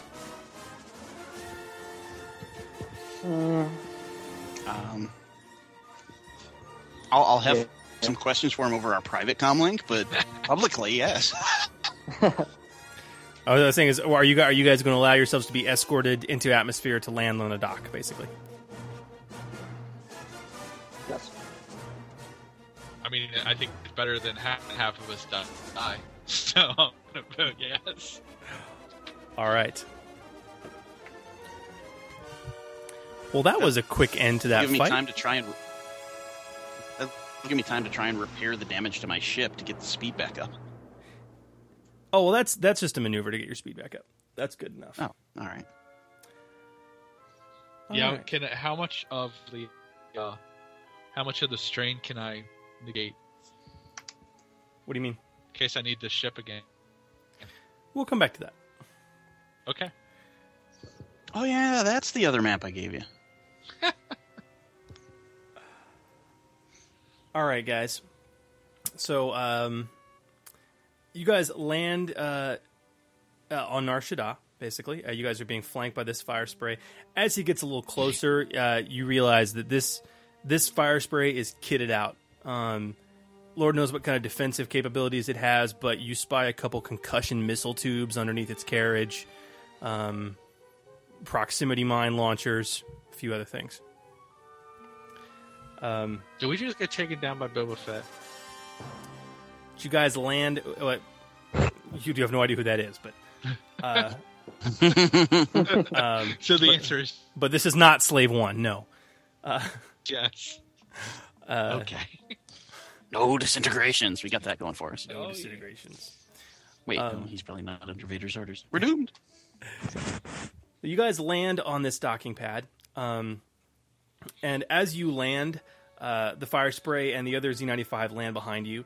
You clamber out of your cockpits, and you find yourself on a very secure landing platform, probably about 200 levels up from the floor of Nar Shaddaa, very high. Thick cloud cover, dark gray, bluish gray cloud cover beneath you. And as you hop out, coming out of one of the large buildings is a very familiar face, and it is the Duros that you guys spied earlier. On board, up in the hangar platform, if you guys will recall. Parked nearby is also a Lambda class shuttle. Can I interject that I would want to have told the Wookiee that I believe that he's the colonel, or that the Duros believes that he's the colonel? I'll let you do that on a private comm on the way in, absolutely. Right. Or do you want to do it before that? I don't even know what that means, but that's what they think you are. So I'm going to wish that's a good thing for us. All right. Okay. Can I have repaired any of my trauma or healed myself with a stim pack or something on the way down? I'll let you inject one or both. If you inject both stim packs, that's 9 wounds healed. All right, let me see how much I'm down. One of them would be 5 wounds healed. Oh, I'm actually personally only at 1 wound. So I guess that's not as bad as I was thinking it was. It's about a I got some 5. strain. It's about a 5 to 10 minute ride into Atmo. You guys would have calmed down extensively. I think your strain would be at full. It would be at 0 at this point. You guys have recovered your strain. All right, that's good enough. Thank you. So Chris, one other thing for future reference on that, looking for the chase, you may have been thinking about there's a Starship action called Gain the Advantage on page 155. That may be what I was thinking of. It's only between. It's really more of a dog. Yeah, it's like a dog. It's kind of like a dog fight fighting kind of thing. Yeah. Where it's one-on-one ships. But that may have been what you were thinking of. Okay. Well, I like the little chase we had. That was fun. It actually works pretty well just with the pilot checks. Yeah. It worked remarkably well, actually. I was tracking you guys on the map and having your speeds reduced accordingly. It worked very well. Thank you. So as you guys kind of clamber out of your cockpits, this Duros, wearing a very expensive suit, kind of walks up to you, and he is flanked by 6 guards that like the commandos that you guys saw up on the station. And he stares at you very long and hard, and he introduces himself as Vigo Sulla. He says, "I'd like you to step inside. We have a great deal to discuss. I'd like to know exactly why you blew up my station." And with that, guys, we're going to end it for tonight. Right. Very nice. Good cliffhanger. Damn it. Yeah, I want to know why we did this. Too. It was me too. Let's all get together. Great session. Once again, big thanks to Sterling, Chris, Andy, and Dom for taking their time to give us all a great experience. Be sure to tune in for the next episode of the Order 66 podcast, where we'll be releasing the first half of the next Amnesia session with another to follow in similar format. You know, we honestly expect this game to be wrapped up after one more session, guys, but don't turn off the show yet. Stick around on this episode for some more post-game wrap-up and thoughts on the system from the new players. This is GMC wishing you peace, love, and good gaming. Guys, so obviously after this, several of you have played this, 3 of you, really have played the system for the very first time. This is a little unusual. We had a lot of combat in this first part. I really wanted to drop you guys in media res, and really get you that combat feel that would get you used to building dice pools and doing that immediately. But we also had a fair amount of just plain skill monkeying and moving around. You guys were able to use your skills to flat out avoid combat in a lot of situations. What are your overall impressions? I like it. Yeah, it is. Yeah, I like it a lot. It's really, it's much more elegant than I expected when I first took a look at the complicated dice. When I read the dice chapter, my eyes started to glaze. And then I committed myself, and I read it again, and then I rolled a few times, and I was like, okay, this isn't so bad. And then the first time I played, I was like, oh man, this is freaking easy. This is elegant, as you put it. Yeah, that was our response to a lot of our responses when we were first taking it on in the design too, because it was like it takes a lot to explain all the symbols and all the dice and all the stuff. Right. But once you actually do it a few times, it's easier. Yeah, it's definitely easier once you start rolling and getting a feel. I would suggest, game. I don't know what stage of development you guys are in, but a sheet near the back, like something like the character sheet that you can just print out and use for reference, that just names the dice and what they're used for.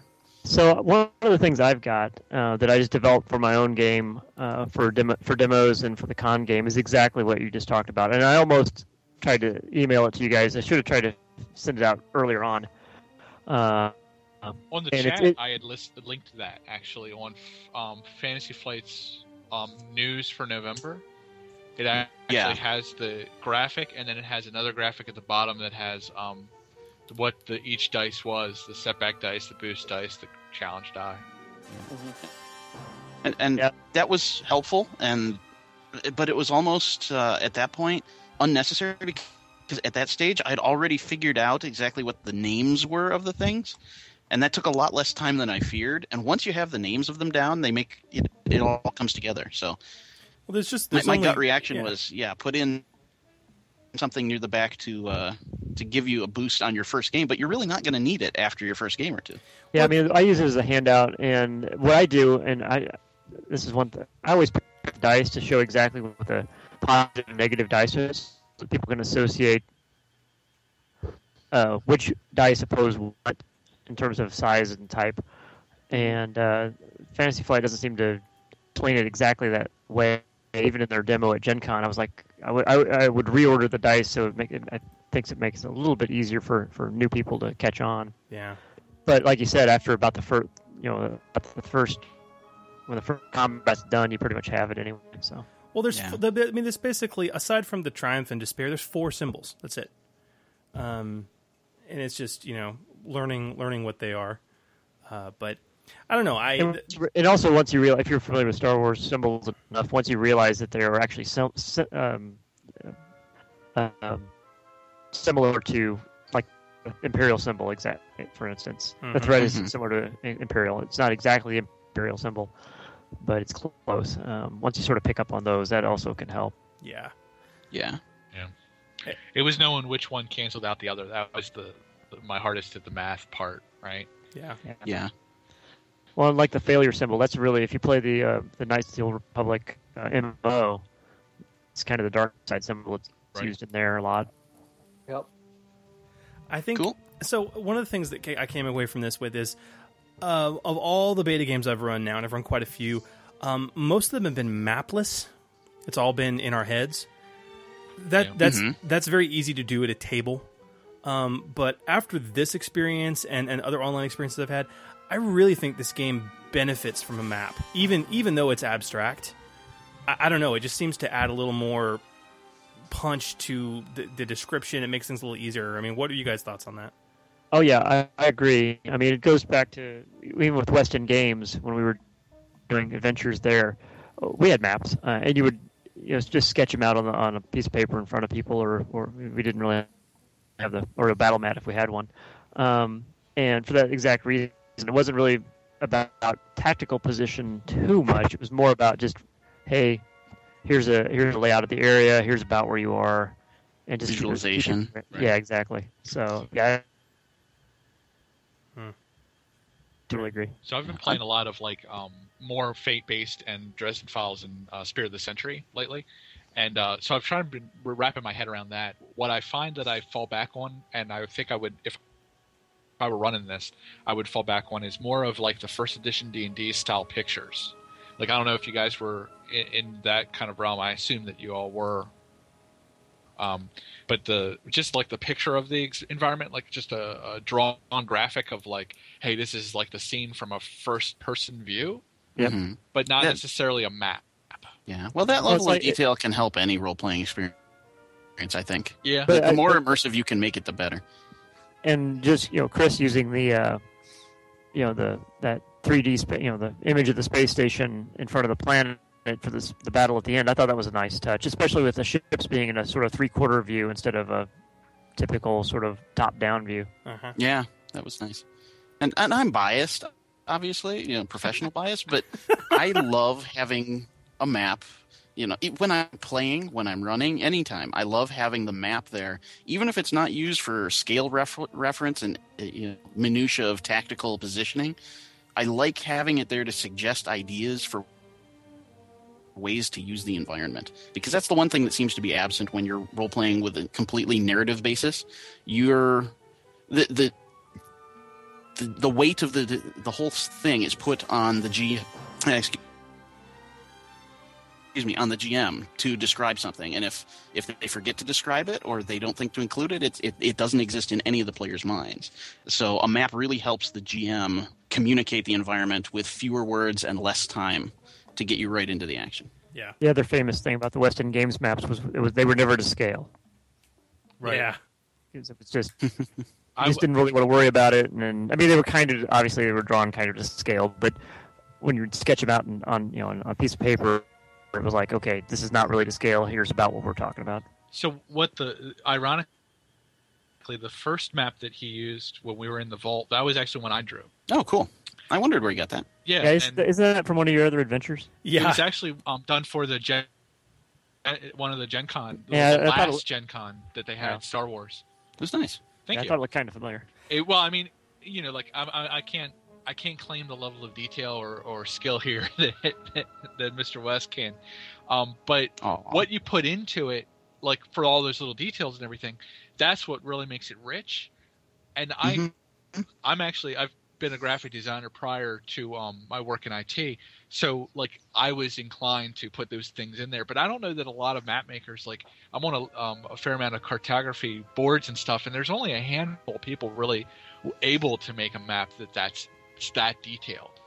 Yeah. So I don't know whether part of it's a matter of time. I mean, I do cartography also, and for various, and the most detailed ones that I ever did were probably the West End Games, Nebulon B, that sort of thing, where I had more time and was able to dive into it more. Later maps were stuff I've done for Super Units and Dungeon a Day. Those are much simpler maps because just the turnaround time had to be a lot faster and that sort of thing. So it's one of those things the game industry, doesn't always pay the most. So sometimes it's hard to put that much detail in and feel like you're spending your time wisely for the amount of money coming back. Yeah. Yep. So you want to hear something? But there are always maps of mastery. There are. So you want to know? As long as I live. something crazy. Kickstarter helps that. Kickstarter helps a lot.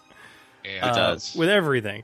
So something crazy, guys, is we had a schedule shift just a few days before this game, and I found out I'm gonna have to run this game, and I kind of had this basic outline for the adventure. I put in a total of under 2 hours of prep on this entire experience, and we haven't even gone through half of it. An hour to marshal my thoughts, jot a few stat blocks down, and print some things. Oh, and make your characters. And then I'm not kidding when I say it took me an hour to put together the Roll20 game. The interface is so easy. It's just drag and drop. I mean, Cool. I grabbed token images I already had. Chris was kind of to give me some JPEGs of some maps, and it was just drag and drop. And, you know, whoa. I loved how seamlessly that map tile came on the map. Right. I had never seen it used in a digital environment like that. To see the map just bloop, the doors change directions. That was fun. That was interesting. So I mean, like the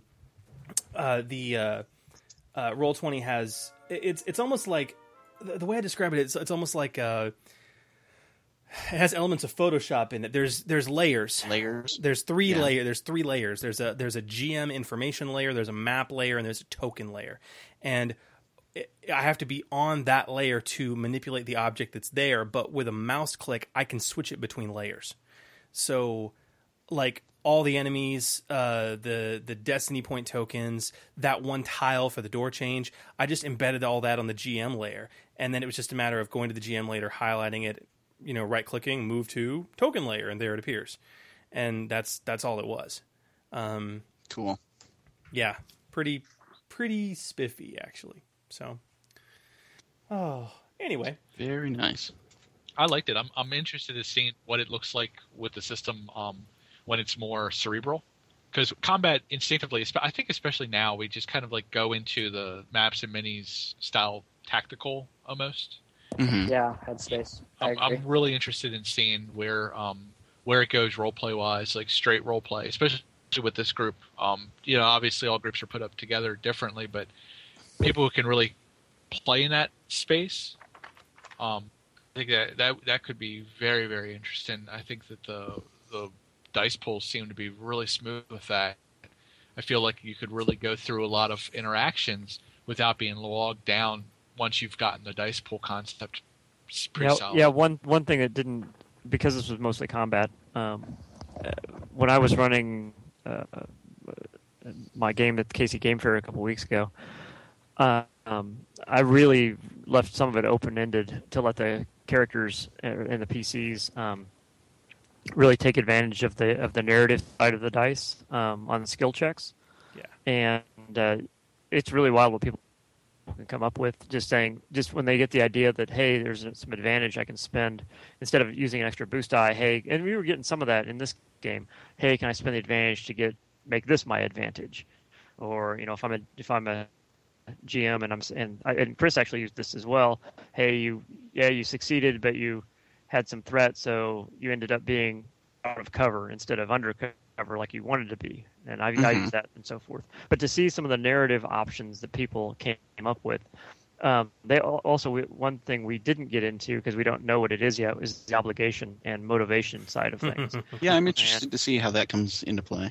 Yeah, and I had characters that were in the game going, hey, can I take on some more obligation to get this effect? And even in a convention game, they were starting to play with that. Now, some of that were people that had played before and so forth. But yeah, it really opens up some interesting ideas. You still get some of that in the role-playing game, but when people are actually reading the dice and going, "Hey, I can really use this to my advantage." The really strange die rolls are the tough ones to figure out, where you got the weird mixes of you failed, but you got a lot of advantage, or you've got a despair, but it's success. Those are the ones that you scratch your head over a little bit.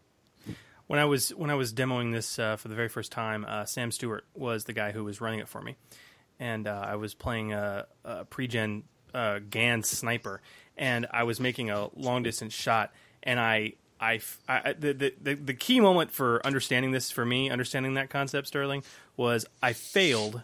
I didn't hit him, but I garnered 6 advantage. And it was like, what do I do with that? And I was like, well, can I knock him prone? And Sam was like, at least. How about this? You hit his blaster pistol. It explodes. It's like you knock him prone, you knock the guy next to him prone, and he's without his weapon for the rest of the encounter. His mom's prone and everyone's prone. You knocked him into next week. He's so prone. His grandmother goes, ow! Oh, man, that's great. Chris, what level are these guys in terms of? Are they starting characters? Are they advanced in terms of? Okay, well, so obviously there's no level. Is this the power level of a character? Right, but I mean in terms of have these guys been advanced past the starting point? Yes. Okay. These guys a little bit. They've got a few extra. Basically, they've got a few adventures under their belt. However, Okay. I will tell you this. I kind of did this intentionally because I wanted to see how it played out. They're not all the same experience. Huh. Some have more, some have less, and I kind of wanted to see how that would work in a party mix. Well, and that actually works okay in this system because obviously we didn't get into character creation, but basically you spend experience points to increase your skills and your characteristics above the base that's included with your species. And so depending on which species you are, you may have more or less points to begin with to spend. Huh. So it's already a little bit. They're not all exactly balanced to begin with. Plus, again, we didn't have the obligation mechanic in, but part of the obligation mechanic is when you take on additional obligation, which is basically additional debt or some sort of debt to somebody. You can take more of that on in character creation to gain more experience points. So you're giving up. So you're So like you're going to falls. have more complications in game by taking on more obligation, but you're getting the advantage of more points to create your character with. So there's already a disparity between starting characters. So Yeah. So that's like a merits and flaws system, sort of. Kind of. You Kind kind of. of go negative to go positive.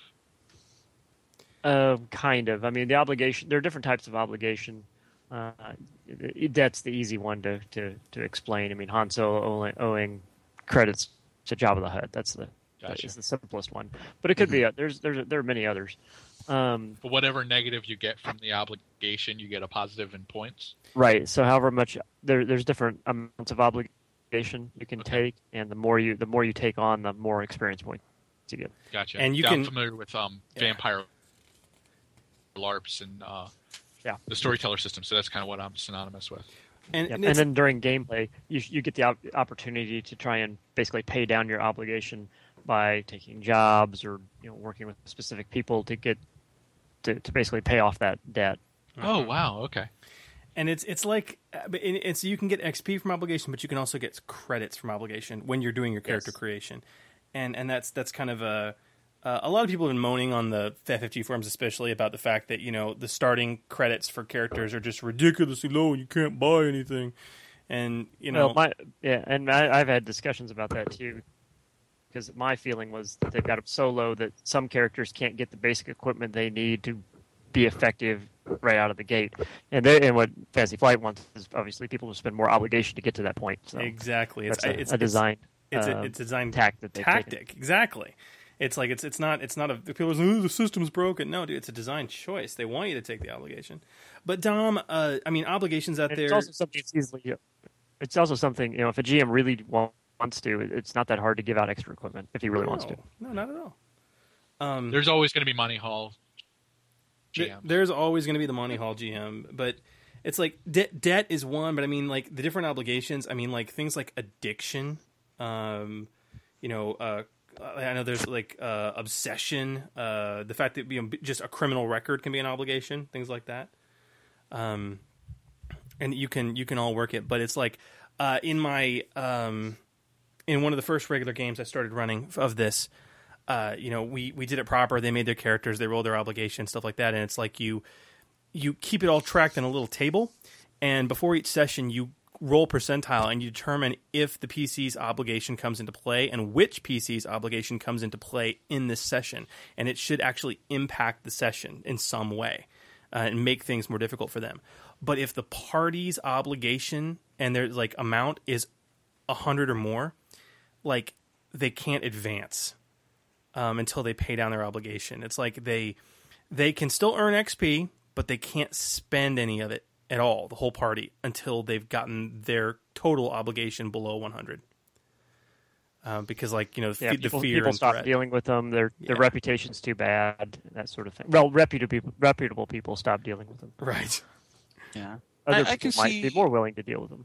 that being a very advantageous thing for a new GM to use that as a framework for building things. But at the same time, I almost think that might be a bit of a hindrance to an experienced GM who wants to tailor the nature of an adventure in a way that it follows a certain arc over many sessions. If you have to roll randomly to see what obligations come into play, but it makes no sense in your current story for it to be able to, like, say you're lost in deep space. Well, the question is what? Okay, I can speak to this because I actually wrote this section. Please do. I'm curious. So, yeah, that was a concern. And so, what happens is, first of all, there's two ways you can handle it when it comes up. One is the person whose obligation has been activated for that session actually has their strain reduced for that session by a few points. So basically, the psychological stress of owing the debt, or the bounty hunters are coming after me, or whatever. So you can do that at a bare minimum. You don't have to have some big encounter or thing show up in the middle of a story arc that makes no sense. But the character's still stressed out about it. And if the character ignores whatever the cause of the obligation is for too long, then the GM can come back maybe after that game session and says, okay, for either because of circumstances or because of your choice, you've been ignoring this problem. It's now gotten bigger, and here's the adventure where we deal with that. Okay, I kind of like that, and in that it gives you a motivation to actually try to bring it back into play just so that you can eliminate it. Yeah. Mm-hmm. Yeah, and the other thing about the obligation is that you can use it as a resource. I mean, characters, like I was saying with my adventure in the convention game, I had a guy that said, "Hey, we're going to do our ships can be in this big race. I want to take on some more obligations so I can get borrow some credits to place a bigger bet on our ship." And so then I had to come up with a way for him to take on that obligation from somebody, and enable him to do that. So then if that was a campaign, then I could come back later with, okay, you took on that obligation. Now the guy wants his money back, or you owe him a favor. Now you get to go do it. That kind of thing. Right. Yeah, as a GM, I've never let a system of any sort get in the way of a good story. Right. Good. So it's weird because like the style or the mindset of the players that I've played with between Saga and 3.5 and what I would call a more tactical game, though Saga was less tactical than 3.5 by far in a lot of ways. It's still kind of like I would say it's in that, for me, it's in that category. In a less complicated way, I would agree. Yeah, it was definitely more elegant, but it was still a tactical game in a lot of ways. So when I think of the players who are playing that game, like I had one player in my previous Star Wars game that my home game that basically had a spreadsheet for every level of his character. Been there, and every level it would change, right? Yep. But it would still every single one, man. He had it plotted out to 20. He didn't have enough experience to know that he's never going to get to 20, but he had plotted out to 20. Man, if he could get to 20, he knew exactly what he got. The end of the road. Point, right? And he is like, and the minute you put something in, he's sitting there crunching, doing the math, covered in ticker tape, trying to figure out what's going on. Now, that same person, however, was the most educated about Star Wars, bar none. He had read all of the books multiple times, all of the movies. Going just short of going to Celebration pretty much all the time. If it weren't for the fact that he had other business needs, he would have been to Celebration every chance he got and all that. So he was extremely excited about just Star Wars, right? I don't know that he would be able to handle this system because he can't game it. Yeah, he can't let it go. Like every single bonus, he's just a skill monkey. Well, okay, so you might be surprised because they're talent trees. They're not like Saga's talent trees. They're actually more of a tree, as opposed to Saga, where you could pick and choose a little bit more from various trees. So there are some, and between that and skills, plotting out what skills might be coming up. The only thing he wouldn't know is how much XP is he going to get for each session, or each how quickly is he going to be able to advance. But there is a certain amount of planning you can do with the player character, especially with the talents. Yeah. What I'm saying is though it's beyond that. It's the type of person that he is. He does not work well with the abstract, and the abstract is pretty much key here. Like you have a lot of flexibility if you can get your mind around the concept that everything is possible, anything is permitted, in that sense. Before with more of a tactical game, how many squares away from something is exactly what it is. What I can do is structured by this turn. It is on a list. Some of them are move actions. Some of them are. It's just very, very anchored towards that, and the understanding that you don't have a list of things you can do. That already is enough to make somebody like kind of break if they're very, very structured. Like my wife is a very literal person. If you just kind of throw her into that, she's going to have a hard time kind of grappling with that concept. What I'm curious about is that how many people who like Star Wars is going to fall into this camp rather than Saga camp? And of those, I mean, is Star Wars is the love for Star Wars going to be enough to pull them over to give them the chance, like, to, I guess, grow? I don't know necessarily if that's the term that I would want to use. I don't want to make the impression that style of play is bad. It's absolutely great. I like it a lot, but I like this better. I've had a range of responses, especially having just run it at my convention. Which exposed it to a lot of players that have been playing in my various convention games since D6, so they played through D20 and Saga, and just to hear kind of get their reactions. Many of them liked it, but a few of them were like, no, I like Saga better, or I like D6, but I've got people who still show up at the table and, I've never played since D6. I don't know anybody who plays D20. That's the only one that everybody can just say. It's okay now. pretty, that's true. I really haven't, not since Saga was established. I really haven't anyone show up and said, the last one I played was D20. Still could happen. But there's always crazy out there. Hey man, I've got players like that in my group. I've got actually a fair number of players that the first role-playing experience they ever had was Saga Edition. That's not I wouldn't say that that's like having D20 revised or D20. God, if D20 Star Wars was the first RPG you've played, I'd feel really bad for you. Oh, like OCR? Or? Because because D6 was pretty good, right? And Saga was pretty good, right? So if your first introduction was the worst that Star Wars has ever produced, comparatively, I'd feel rather bad. There are people who will argue that point with you, though, that the love. I know people that only love RCR. The one advantage D20 had was the other D20 players. So if somebody sat down at the table and had played 3.5 or 3.0 at the time, they already had a base to work off of, and some people enjoyed that. Yeah.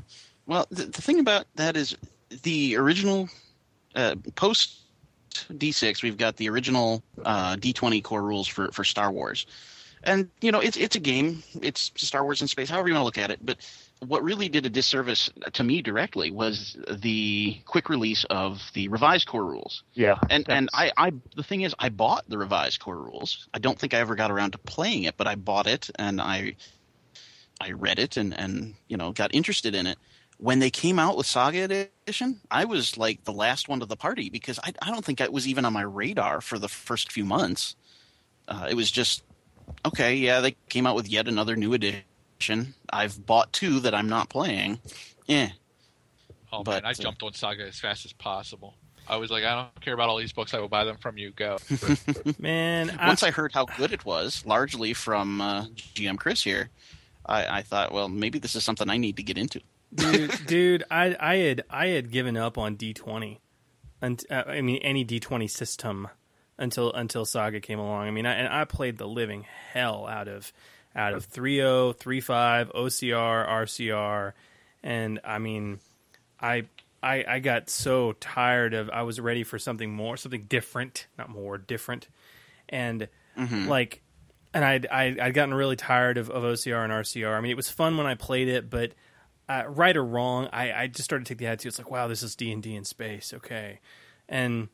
I don't know where that came from, but it was just this feeling I started developing, and then I shit you not, I was on my lunch break at a Barnes and Noble, and I saw this weird Star Wars book that was square, and I was in the RPG section. I'm like, what is this crap? Saga Edition? What is this? And I sat down and I read it, and I'm not kidding. I actually called into work and said, yeah, I got sick over lunch. I need to take the rest of the afternoon. And wow! And nice. I sat in that Barnes and Noble and I read that book cover to cover, and then I bought it, and I was like, "This is freaking amazing!" And I have to play it now. And but is that because of your getting tired of RCR or any of the D20 products? Is that again, I'm using these words, but I don't want to put the negative connotation on it, but is that an evolution? Is that your abilities and interests coming to get you annoyed with the system, or is that because it's superior? I've thought about that. No, it's really not. There's things that a abstract system cannot do that I enjoy doing. I can never run a delve in Edge of the Empire. Okay, that can't happen, and I freaking I love that. When it comes to that more tactical aspect, which I really enjoy, I want it. But it was one of those things that I okay. Here's the best analogy I can give you. We talked about this with Jay when we had him on the show, and Sterling. Sterling was on the same show. Okay, when we had Jay on right after the announcement release to talk about all this, Edge of the Empire, and Dom, your comments earlier about Fate and everything else. This is an indie game. It feels like an indie game. It plays like an indie game, but it's made by one of the few 800-pound gorillas in the room, and with the resources to back that up. At the time, what I wanted and didn't realize is I really hadn't been exposed at that time to a whole lot of indie gaming yet. And indie gaming was back then really indie. I mean, it was tiny. You guys remember what that was like? It was D&D or nothing. Like 80% of gamers played D&D, right. And that's what they also had black horn rim glasses and scarves. Yeah, thank you. But so, I mean, a lot of gamers still do, but they do it ironically. Yes, like me, ironically. But no, that's what it was. It was like it was D&D or nothing, and it was like I don't know. So I spread my wings for a little while, and that was the thing that turned me off from RCR ultimately, is because it was so much fun playing in Star Wars, but the fact was it was the same. It was like, why am I just not playing D&D? Why am I? Is it just the setting? It's the same game, it's the same system, it's just the setting, and the material was freaking great. It was fun to play in the setting, but Saga was just a different system in a lot of ways. What I want to see, and what I think is going to be the ultimate test, in my opinion, is if you have a party with Jedi and non-Jedi. If I'm not just watching the Jedi play the game, then I'll then you've sold me, right? That's the final thing. Like they fixed Starship Combat in Saga enough that was fun. It wasn't necessarily the best thing ever, but at least you could get some plausible mix of that, and it didn't kill your game completely or make it completely stupid or whatever the thing. Okay, I want to. D6 was okay, but D20 was horrible. Right. And if they can get the Jedi question, as far as I'm concerned, answered, and the system feels like it can support it a lot better, and I'd at least like to see that happen. If that could happen, because in the end, no matter what game I'm running, I instinctively feel like it's either an all Jedi or a no Jedi thing. Mm-hmm. If I have Star Wars and I'm forced to not mix those two, I feel constrained no matter what. And what I'm looking for from RPGs is being able to use my imagination, which is, if I want to do that, I'll play a video game. And Old Republic is fantastic, so there's no good reason not to play the video games. I just don't feel like that's really the place for RPGs. You know, I'm here to play on my imagination scale, not on, this platform doesn't include that ability. Well, I think we're gonna have to. My video stream doesn't work well, so we're gonna have to really wait a few years to find out if Jedi can go toe to toe with non-Jedi in this particular game. But so Edge of the Empire Dom does have rules for Force users, but specifically like exiled Force users, like non-Jedi. Non-Jedi. So my wife is actually playing one. They're still Jedi. They're just not. I mean, they're still powerful. Well, they don't have the full bag of tricks that we see in like the prequels, and the EU. But my wife is playing one, and it's pretty sick. It's pretty sick. The aspect though is, I mean, that is where all of her XP goes. That's it. It is very cost prohibitive to make a Force user. At least so she doesn't get better at mundane tasks or anything. Well, she could, but she wouldn't. But her force using ability would stagnate. It's one of those things that's kind of, at least in Edge of the Empire, it's very cost prohibitive to make a Force user. It's doable, but with the most recent beta update, or the most recent beta updates, yeah, it's I think it's balanced at this point, actually. Well, guys, we had a ton more post-show discussion, and it, of course, has all been archived. We will be attaching it to the end of our future session, so be sure to listen to that if you find this intriguing. Obviously, we have a lot of serious gaming minds who've had a lot of experience with Star Wars role-playing at the table and have a lot of things to say about the new system and the olds. So stay tuned. And there you have it. The second part of the first session of the Celebrity Game, Chris's Amnesia game. Hope you guys enjoyed what you heard, and as Chris mentioned at the tail end of the recording, that there is more post-game discussion that we will be posting up as a third special episode in the coming weeks for your edification. So with that, obviously for GM Chris and our 4 celebrity gamers, we'll wish you guys peace, love, and good gaming. And, of course, we say, keep them dice a-rollin'.